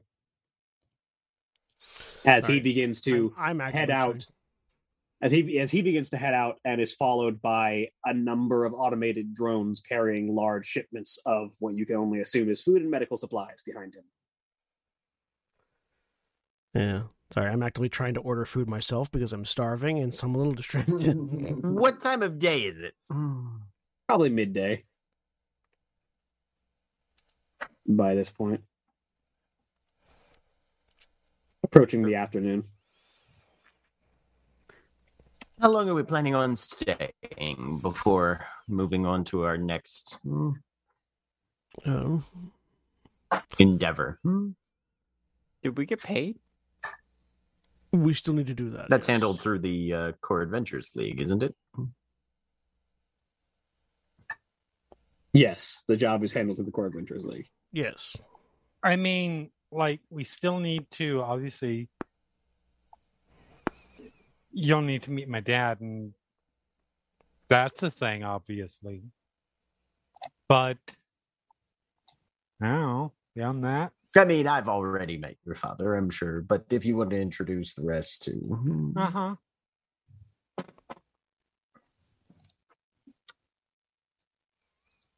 Could stay until. Did they mention what they were doing at what General O'Donnell was doing? Like, were they having a dinner or something like that? Yeah, they said they were gonna have a dinner to discuss plans and organization of their operations together. Could stay till after this dinner and then leave right afterwards, or we can leave in the morning. I'd like to at least make sure that the debris in the orbiting the planet will be taken care of before we leave. That's fair, yes. Also, might leave it with O'Donnell to decide what to do with Xander here. Who also had his fill and just wasn't talking much throughout that. Yeah, probably best. Yes, because this was all really weird to him. oh, Jeremy. I said I figured. Ah.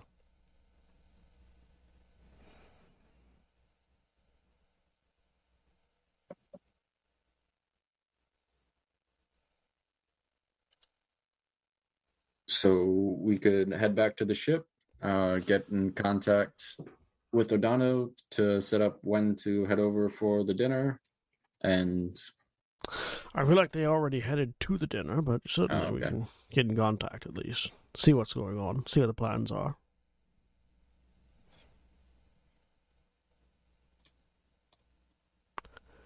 all right. I will call him then. Pull up my communicator and dial O'Donnell. Yep. So you get into contact, Lord General O'Donnell. Well, General, we were just seeing if our presence was needed for the discussion that you are having regarding the salvage, or if there's anything else you needed. Additionally, we also wished to turn over the Xander to your graces. I mean, we would have little to do with him, aside from potentially putting him to work, if he so desired. Well, considering his role in the issues that came before us, we figured it would be best to leave his fate, as it were, to you and yours. Is it, to be clear, is this something that we all hear all of it, or just Coltern's side? Yeah, you just hear my side. Okay. No? I mean, as I said previously, I'm not particularly one to impose the sins of the father upon the son.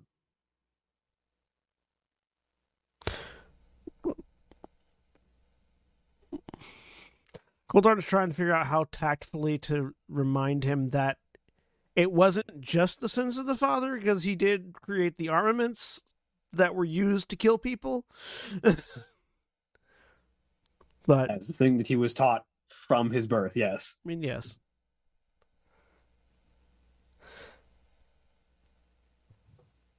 Yeah. If he wishes to do anything on this planet, we would be happy to have him, but should he wish to do anything else, we have no particular reason to stop him. I'll pass the message along then. Thank you. Oh, and if there's anything else you needed from us. Your presence is not needed, but you are welcome to join us for this dinner if you so desire. Certainly. Where should we head? I think we'll be having most of this conversation at the military base so that we can meet in private, but among a place of relative import. We'll head in that direction then. Thank you. Click. Turn back to the others. As far as the Lord General is concerned, Xander's fate is his own to choose. They have no desire to levy any sort of action towards him. So, You want to Xander's- come with us? there. yes, I was explaining that to everyone, and him included, Mistle. Yeah, but you don't have to talk about him like he's not standing right here. Well, I wouldn't say you when I'm talking to all of the group, because it wasn't directed at I one mean, person. you can say it addressing him, and never mind. Kendall looks to Xander. You can come with us. If you want, I don't really know what I'm going to be doing for the That's up next to you. rest of my life. Do you want to come with us? I don't know what I want, honestly.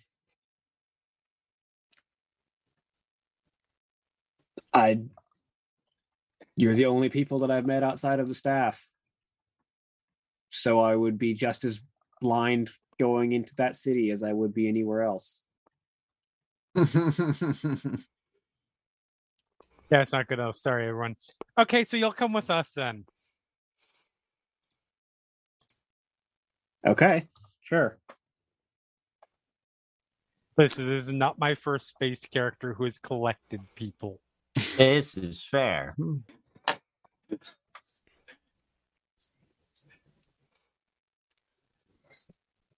The back of Goldarn's head, he's just calculating like food costs on a ship for another person. So where are we going right now? Well, we're going to be heading to the military base. They've invited us for the dinner, for the conversation that they'll be having, and then after that, Didn't can we head out. just eat? Well, you didn't, and neither did I. But I mean, the others did, though. Well, no, but this is why I didn't eat much. Well, it's part of why I didn't eat much, because this is sort of a thing that happens sometimes. Is you're going to have multiple dinners, so you only eat a very tiny amount, and a lot of times people usually wonder like, why are you only eating like why are you only picking at stuff? And this is why. He's lived a very different life from me. Yeah, probably, but yeah. So we this is why multiple, and she just peters out from there. Okay. let's go, shall we? Turn starts walking. Yep. Is this the kind of dinner like we need to get ready beforehand, or like we're fine as we are? It's at a military base, so I wouldn't imagine we'd need to do much more. Just We only asking. have the one hive.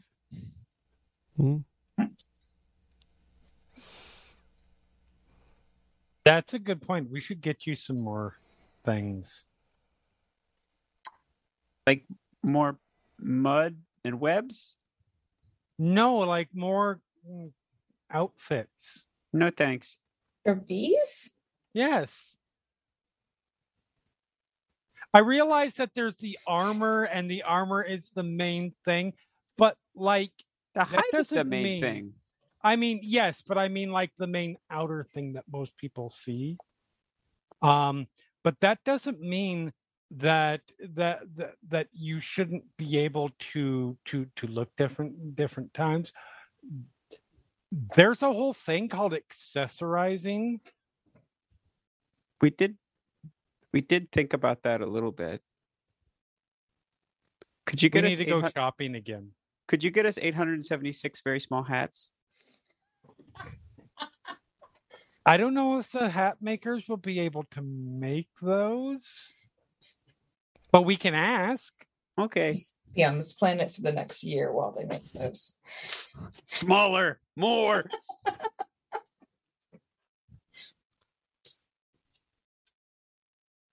Well, and you know that if they get started, he'll level up just when they're getting ready to finish, and then they'll have to, keep Mhm. adding.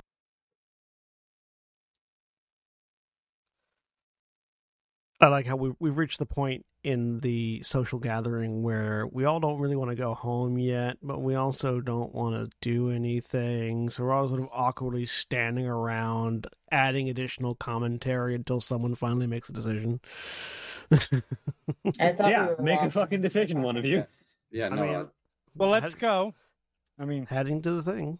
yeah, Yeah. Kendall has no problem saying let's go. So, you head to the military base within the city, which you are welcomed into and greeted to a very unique atmosphere that is a combination of like the relatively advanced technology of the planet's capital, along with what looks to be a very sort of rustic cultural atmosphere that is sort of blending old tradition and new tech in unique ways.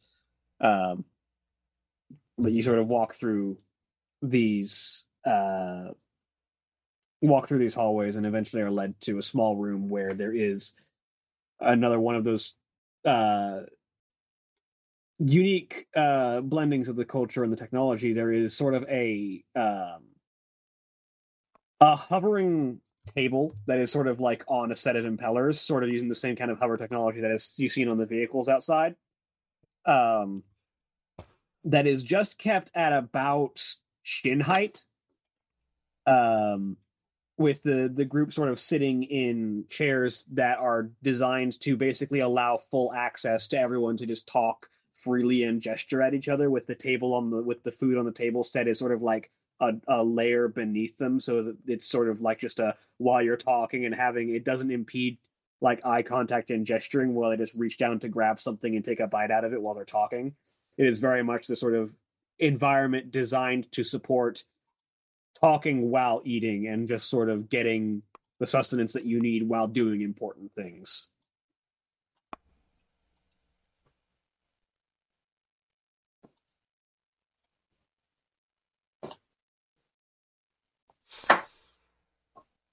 And like, who else is in the area where we're at? So currently sitting at the table are Lord Generals Marcus Solend and O'Donnell, and also Helias Fairchild and Harvold Starbreaker. Okay, so just the four of them. Yes, or Halvard. Can we get any idea on sort of the general timbre of the conversation? Roll inside as you walk in. Okay. That's a 13.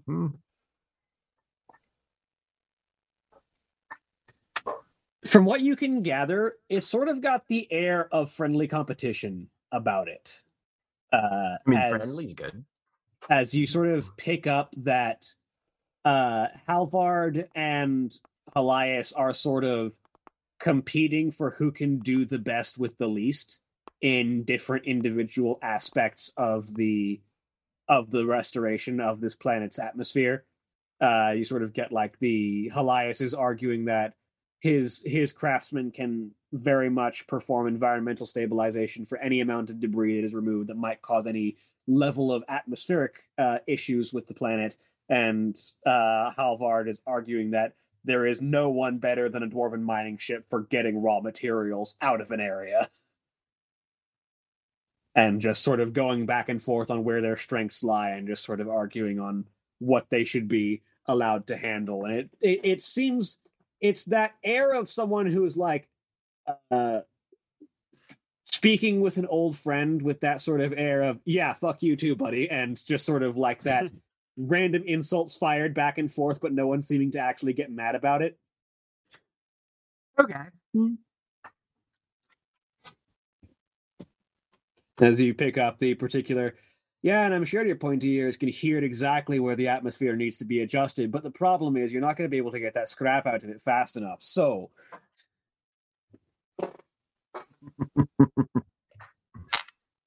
So that's going well. Seems like Till's just gonna kind of lurk in the background and try and be as unobtrusive as possible. But as the 20. as the group enters, almost immediately, like shortly after that conversation is still continuing, Helias looks up and, Halvard, have you met my daughter? Hello. Walk up. Perfect daughter.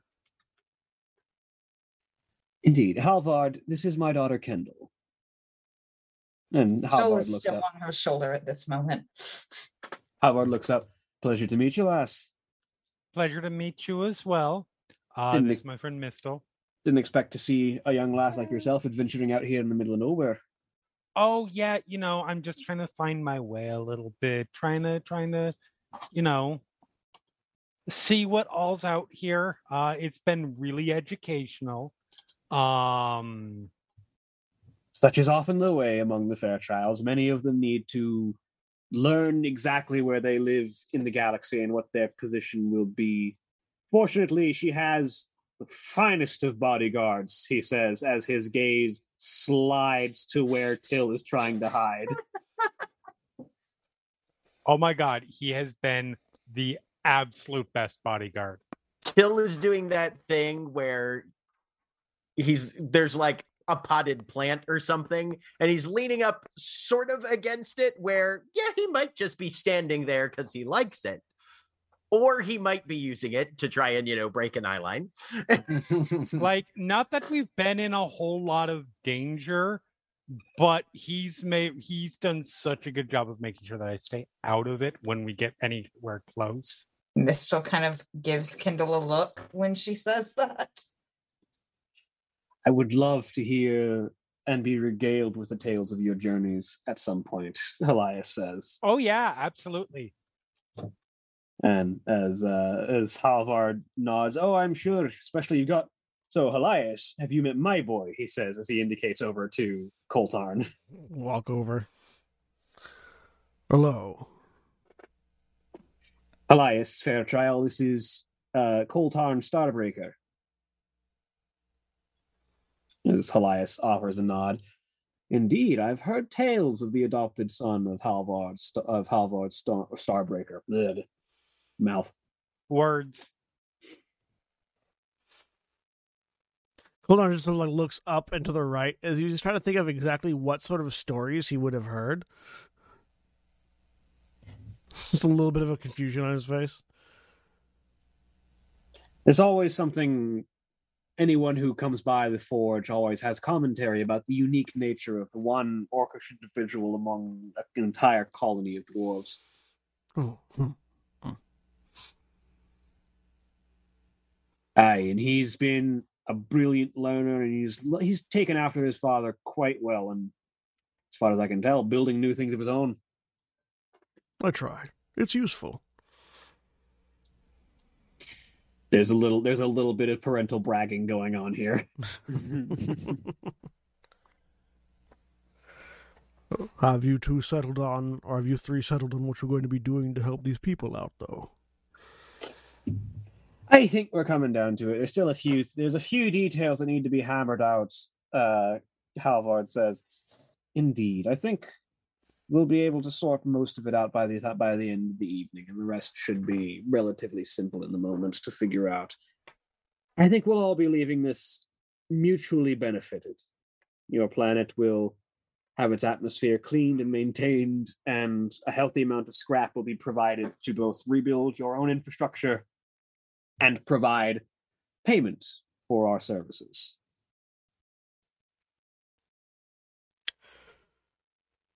Do I recall specifically? I know I recall specifically that there was an old dwarven clan ship amongst the wreckage. Mm-hmm. Was there anything else that jumped out at me that as standing out? Not to you, although you didn't get that long of a look, but there might be other things up there. Yeah. Oh, and perhaps more than that besides. I know there was an ancient dwarven clan ship amongst the wreckage, several hundred years old by the look of it. Or perhaps even older. Aye, that looked like something out of Clan Stonebeard. We got a scan of it as it came through. Who knows what sort of lost ships and treasures might be within that belt. Indeed. There's some historical artifacts to be found floating in the atmosphere above this planet, to be sure. Yes, I'm certain that you'll have plenty to sort through when you manage to dig it all out, Halvard. I'll focus on what's practical for the planet itself while you do your archaeology. Lord Adano, sort of. I think ultimately this will all pan out relatively well, but still, it's good to be involved in this sort of conversation. This is our world that we're talking about. The other two nod. Aye, so I think probably best to get back to business, he says, as the three of them continue to talk shop, basically, for a bit. Meanwhile, Lord Solend looks up at the rest of you. I think it's going to be like this for the rest of the night, if you have anything else that you need to ask or say. Otherwise, head back over to the group. Seems like they've got it well in hand. Yep. Oh, good. Well then, are we ready to leave? Yes. Yes. Till, you're a little jumpy. Always. Thank you for noticing. Don't worry, everything's fine. Till you can seems to be in a really constantly good sense mood. Helias occasionally glancing at you out of the corner of his eye. Oh, yep. Yep. Yeah. I think he's in a good mood, and don't worry, we're talking you up really well, making sure he knows that things have been fairly danger free, and you've been keeping me safe even from the small amounts. Okay. Are there Good. problems with you and her problem. father? This is probably not the room to answer and ask those questions. Right. Everything's fine. I imagine that Kindle's father can likely hear everything within a 3-mile radius, so we should leave. Jesus Till you Christ, pick we don't up a small say that smirk. when he can Right, hear yeah. that.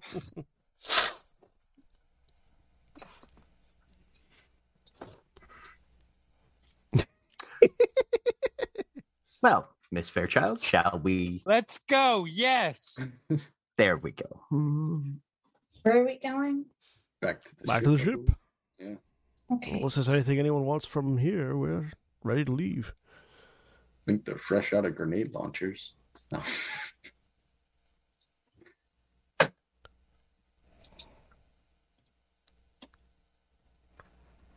Yeah.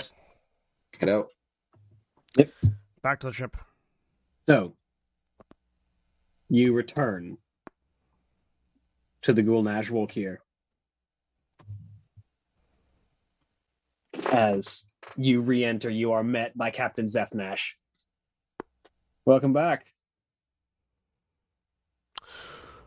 Thank you. Thanks. Well, we've just I gotten... assume you we've know the gotten boss alerts. made planetfall? Yes, he did. I noted. Okay.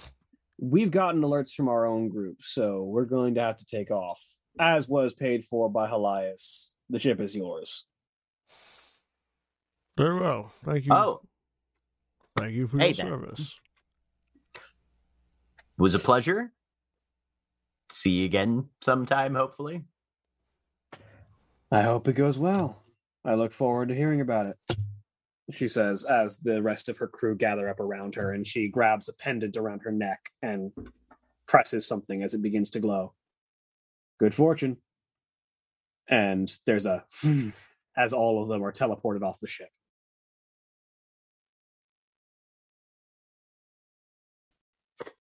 Okay, then. Ship is ours. Yep. Mistel goes to find a quiet corner. These are Probably going to best. make sure that the hive is still where it was. They don't have to burn up the hive. Yeah, the hive is still there. We don't have to burn them out. Till's gonna run on up to the cockpit and see about getting the launch sequence underway. Quick, while Do a Bees is burnout on the distracted planet. and not expecting the ship to go. No, he's not taking off until he's very sure everybody's on board. But yeah.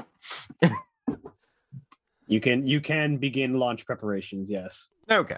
Sounds good. We're gonna do that then. Head up to the bridge area. So, Well, shall we head to the nearest station and check in with the Core Adventurers League?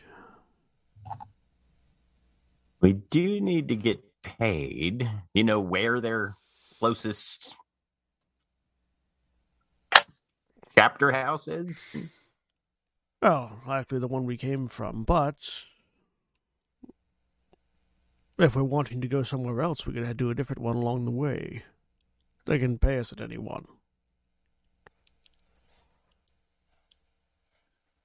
I have two possible locations we Mhm. could investigate for the Iron Wolf. There's Wolkir, or in the opposite direction, Skjol.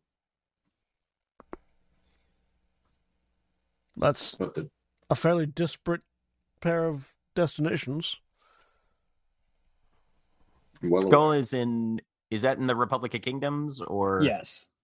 Okay. Skull is probably closer, technically. Yes, but Kjol is also an ice world.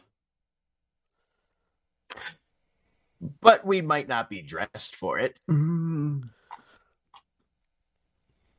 Coulter looks down at his exosuit. I'm fine.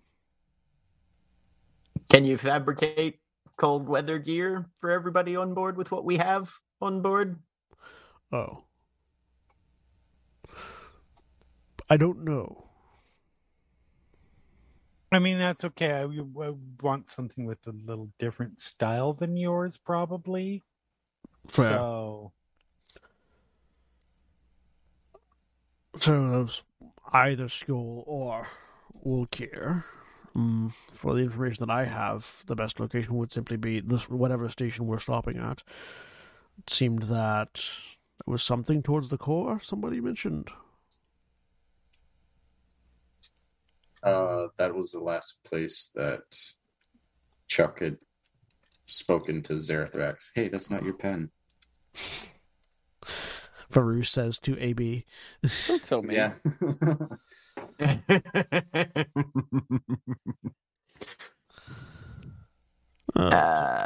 Any other ideas? Also, pursuant to Mistle's earlier question to Chuck, Fallen Thornwood, I don't know if we want to visit while your father's away, Miss Fairchild, but if we're going to be trying to track down last known location of some Envarans.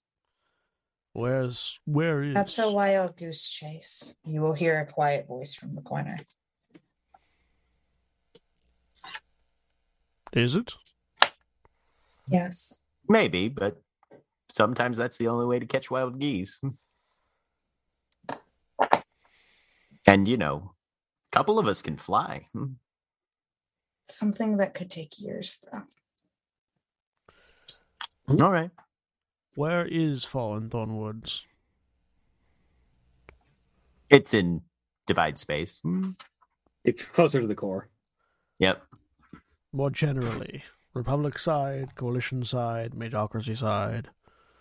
About dead center, literally, but between Natural Order, Majocracy, and Republic of Kingdoms. Mm-hmm. So, Specifically, Right about on your map here. well, in Hey, that there we go. case- Well, in that case, let's head to a station that's more oriented coreward, where we might gain some more information as we stop to get our pay, and which might influence a particular direction. That way, we're not too terribly far from any one direction we might go in. All right. I'll pull up a. Do we relevant know of station. any stations in kind of this general vicinity? I mean, there are tons. Like when you update your galaxy map, you learn the vicinities of like known like void stations that are nearby. Yeah. Okay. I'm looking for a void station that is, towards the galactic center from where we're at, basically. A close one. Probably Void Station Dietervolder, which is probably let me pull up the make objects and put it about here-ish. So, About however many jumps that is going to take you to get there. I will indicate that to Till. Or like it was. Because it was that's about half, a little more than half the distance that it was from Fornbuild to here. Yeah. And Fornbuild was 4 jumps? Well, we recharged it, so it was like 3 days rather than 6. Yeah. Right. So be like a day or 2. If we recharge it, yeah. Yeah. Yeah. Okay. Which I can do. What about navigation? Do we have any of that Rumla still hanging about? No.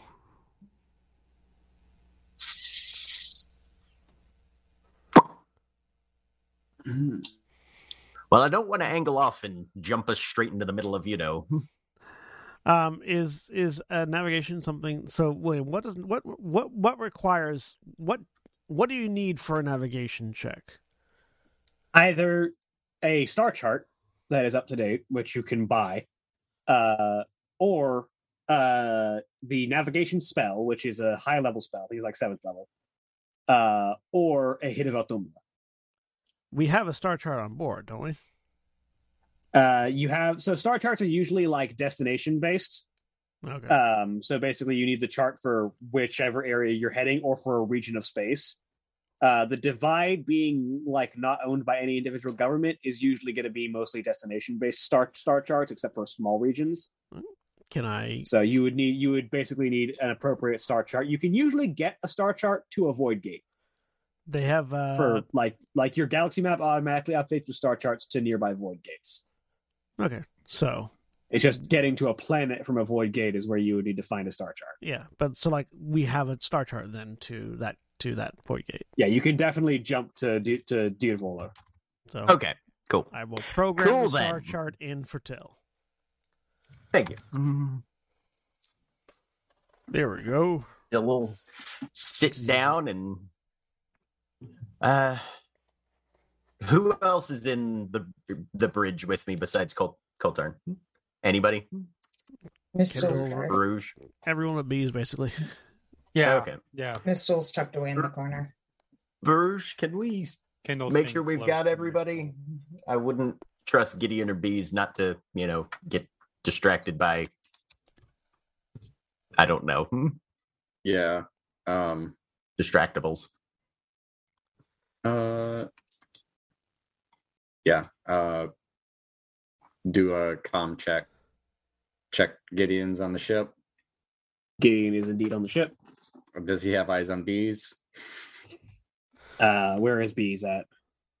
Bees is probably the most on the ship of anyone in that the bees are in the process of sort of re-cementing the hive armor into the expanded hive that they've created on the observation deck so that they can then walk around au natural in the rest of the ship like they were doing before.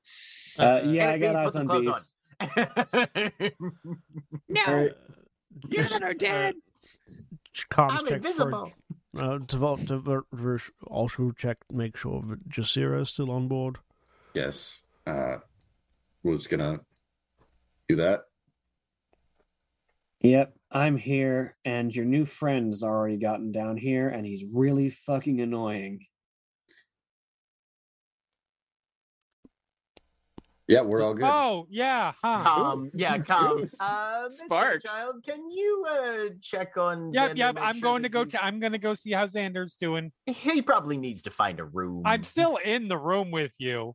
Oh, okay. Sorry, I I- did not hear that Kendall was there. Then yeah, he yeah. wouldn't. I like to think the he still top does that anyways because he's just Yeah. excited to be in the I'm pilot the seat. pilot now. It's like on Futurama. There's the scene where we just see Till, and Till's like, "Miss Fairchild, could you please hit me in the bridge?" And the camera just pans over to Kendall standing directly behind Till. Sure, I'll be there in 5 minutes. Okay.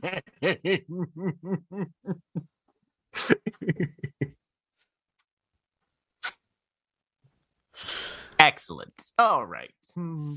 Everyone Make accounted sure for. everything's sealed. Make sure everything's fueled. Make sure we've got everything we need to break Atmo, and then kind of set your jaw, grit your teeth, and look up at that trash cloud that's gonna turn us into Swiss cheese. Well, don't fuck it up, Till. I put all the shields to the front. There are no shields. It's an orc ship. And launch. So, roll me a piloting check. This is where we die. I don't even have the inspiration. This is gonna go great. You wanted to be the pilot. 12. Oh, well, no. I was gonna say I guard you, but I mean, guard, go ahead. I mean guidance, but I. Oh, okay. Sorry. The ship takes 2 hit points of damage as it scrapes through the atmosphere. No, we'll buff that out eventually. Who will? I will.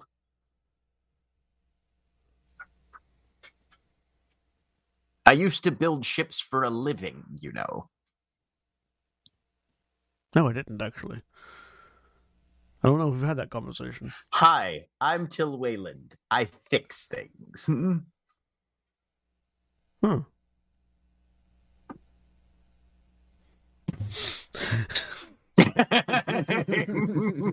That's it. Yep. Meanwhile, Kendall gets down to the cargo bay where Jasira is currently sitting on a crate overlooking the box of doom. And getting really fucking annoyed with Xander, who is asking a bunch of questions about who she is, what's in the box, why the box. Hi, Xander. Can you get this fucking elf thing out of here? First of all, okay. Wait, what thing, first of all? He is an elf thing. That was Jasira referring to Xander as an elf thing. Oh, okay. Yeah. Hi, Xander. Listen, we'll be happy to explain a lot more stuff. Why don't you... Let's go find you a room, okay? Sure. Okay. Yeah. Grab by arm, and I am... Before he's even answering, he is being guided out while we're walking along, and she's talking. She looks over her shoulder, and in between breaths of a sentence, just mouths, "I'm so sorry." To Jasira just goes, "Thank you," and without even the next sentence starts right up from there. Yeah, I will go find. I will go find a room for him. As the children of madness and despair have met each other and did not like each other. Yeah. He said the thing. Title drop. The title drops, we all die. So, hey, that's what happens with titles sometimes.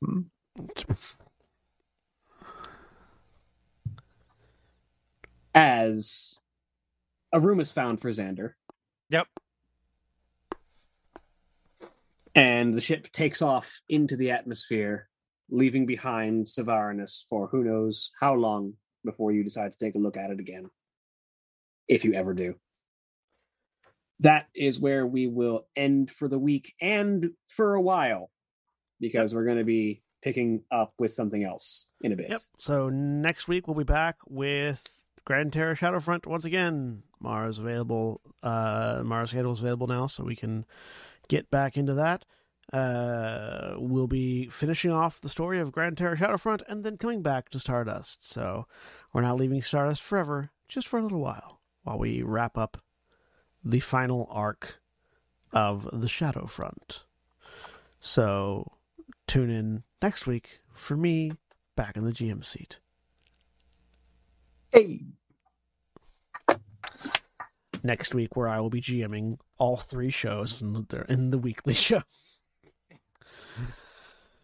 Yep, that's how it goes sometimes. Sure does. Like I keep saying, if you just want to win the lottery, I will be happy to run any show, any games, any time of the week. Look, if I could afford lottery tickets, right?